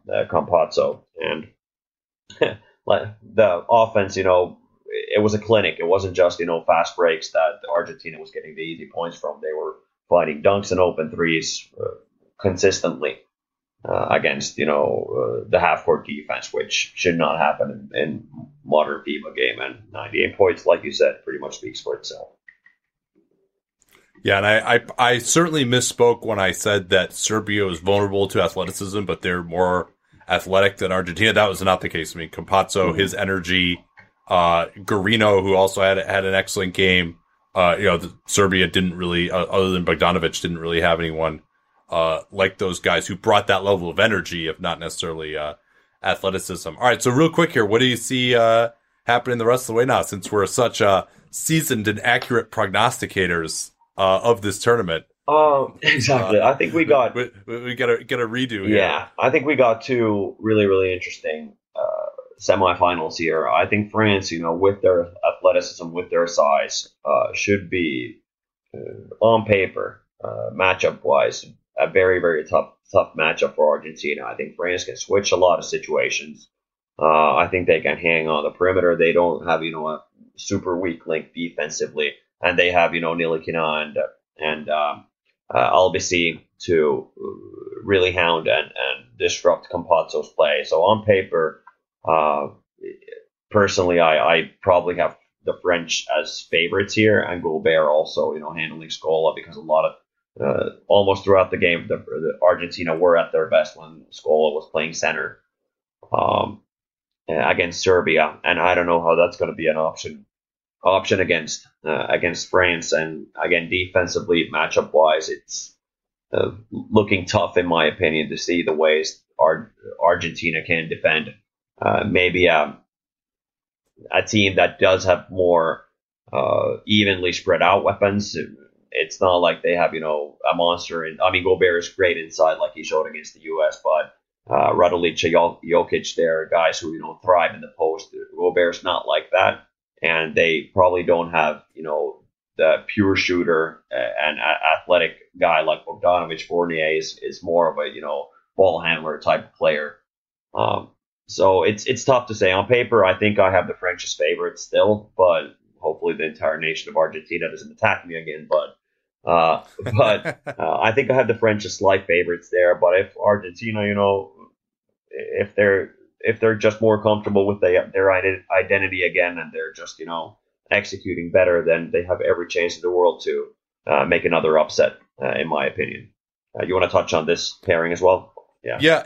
I mean, briefly, I think, Gobert's athleticism around the rim on pick and roll, I think it's going to be a major problem for Argentina. They're going to have to commit a lot of resources to stopping him. And then in the pick and roll against France, Gobert laying back at the rim, I think you want to challenge Campazzo or anyone else, Laprovittola, whoever is running a pick and roll, to make a shot at the rim and say that's if we're going to give up anything, it's going to be that. And you're either going to hear Gobert's footsteps, or he's going to be there, and he can. And they've got guys as well who can get over the screen. Obviously, Nilikina, as you said, who can continue to bother the guy from behind and say, "Hey, we're not going to give you that three up top, and we're going to make you make layups at the rim with Rudy Gobert. Maybe not overreacting to it, but at least in the area." Yeah. So I probably have France a more significant favorite than you do. I'm not as convinced yet by Argentina. And then other side of the bracket. Hold on, Spain just one touch. Go ahead. Sorry. One thing about that pick and roll situation. I think Argentina is well aware, and I think that's probably the most interesting tactical battle is how Argentina reacts. Are they going to start pick and popping with Scola? Or are they going to, have the roller set some screen for another player during that situation to kind of make it a 3-on-3 situation instead of just a 2-on-2 where Gobert's allowed to hang back? I think the U.S. was unable to make Gobert move, and I think Argentina probably will have the tools and readiness to make that happen. Because if that's the case where Campazzo is literally forced to, finish at the rim, and that's the only thing that they can throw out, I think France is definitely going to be comfortable and win that game, but I think Argentina will have some wrinkle to get Gobert out of there. But we'll see. But I agree. I think I have the French as favorites, but not as significant as probably you do. Yeah, and Argentina, I mean, their passing, their smarts is obviously something that has served them well over many years and in this tournament. also. Other side of the bracket, we talked about that. I think we saw Spain and Australia happening, so I don't think we need to hit that. And then, who do you like now to win the tournament overall? I honestly feel like every single team has at least a 15% chance to win this tournament. I really do feel there are a lot of scenarios where any team can, win 2 more games. I think looking overall, though, at what has happened so far, I think Spain and Australia have A, the talent, and B, the clear understanding of their identity that I do like the pairing of that semifinal winner winning the whole thing. But again, Australia, France was extremely tight. That wasn't decided until the very last possession. Spain is vulnerable in a lot of spots as well, and I'm not convinced they can beat Australia more than 5 times in 10 games. So I think that game in itself is a big of a toss up. But if I had to pick one, I'm honestly maybe leaning towards Spain at this point. Wow, really? So you just really like what they did against Czech Republic that much to change your? Or I'm sorry, that was Australia beat Czech Republic. They beat Poland, but I think the fact that the U.S. and Serbia lost kind of changes this outcome. I think Spain-France will be an interesting matchup because Spain has struggled with French's athleticism for years. They lost in the 2014 FIBA World Cup when we wanted to, everybody wanted to see the U.S. versus the Gobert coming out party. Yeah, exactly.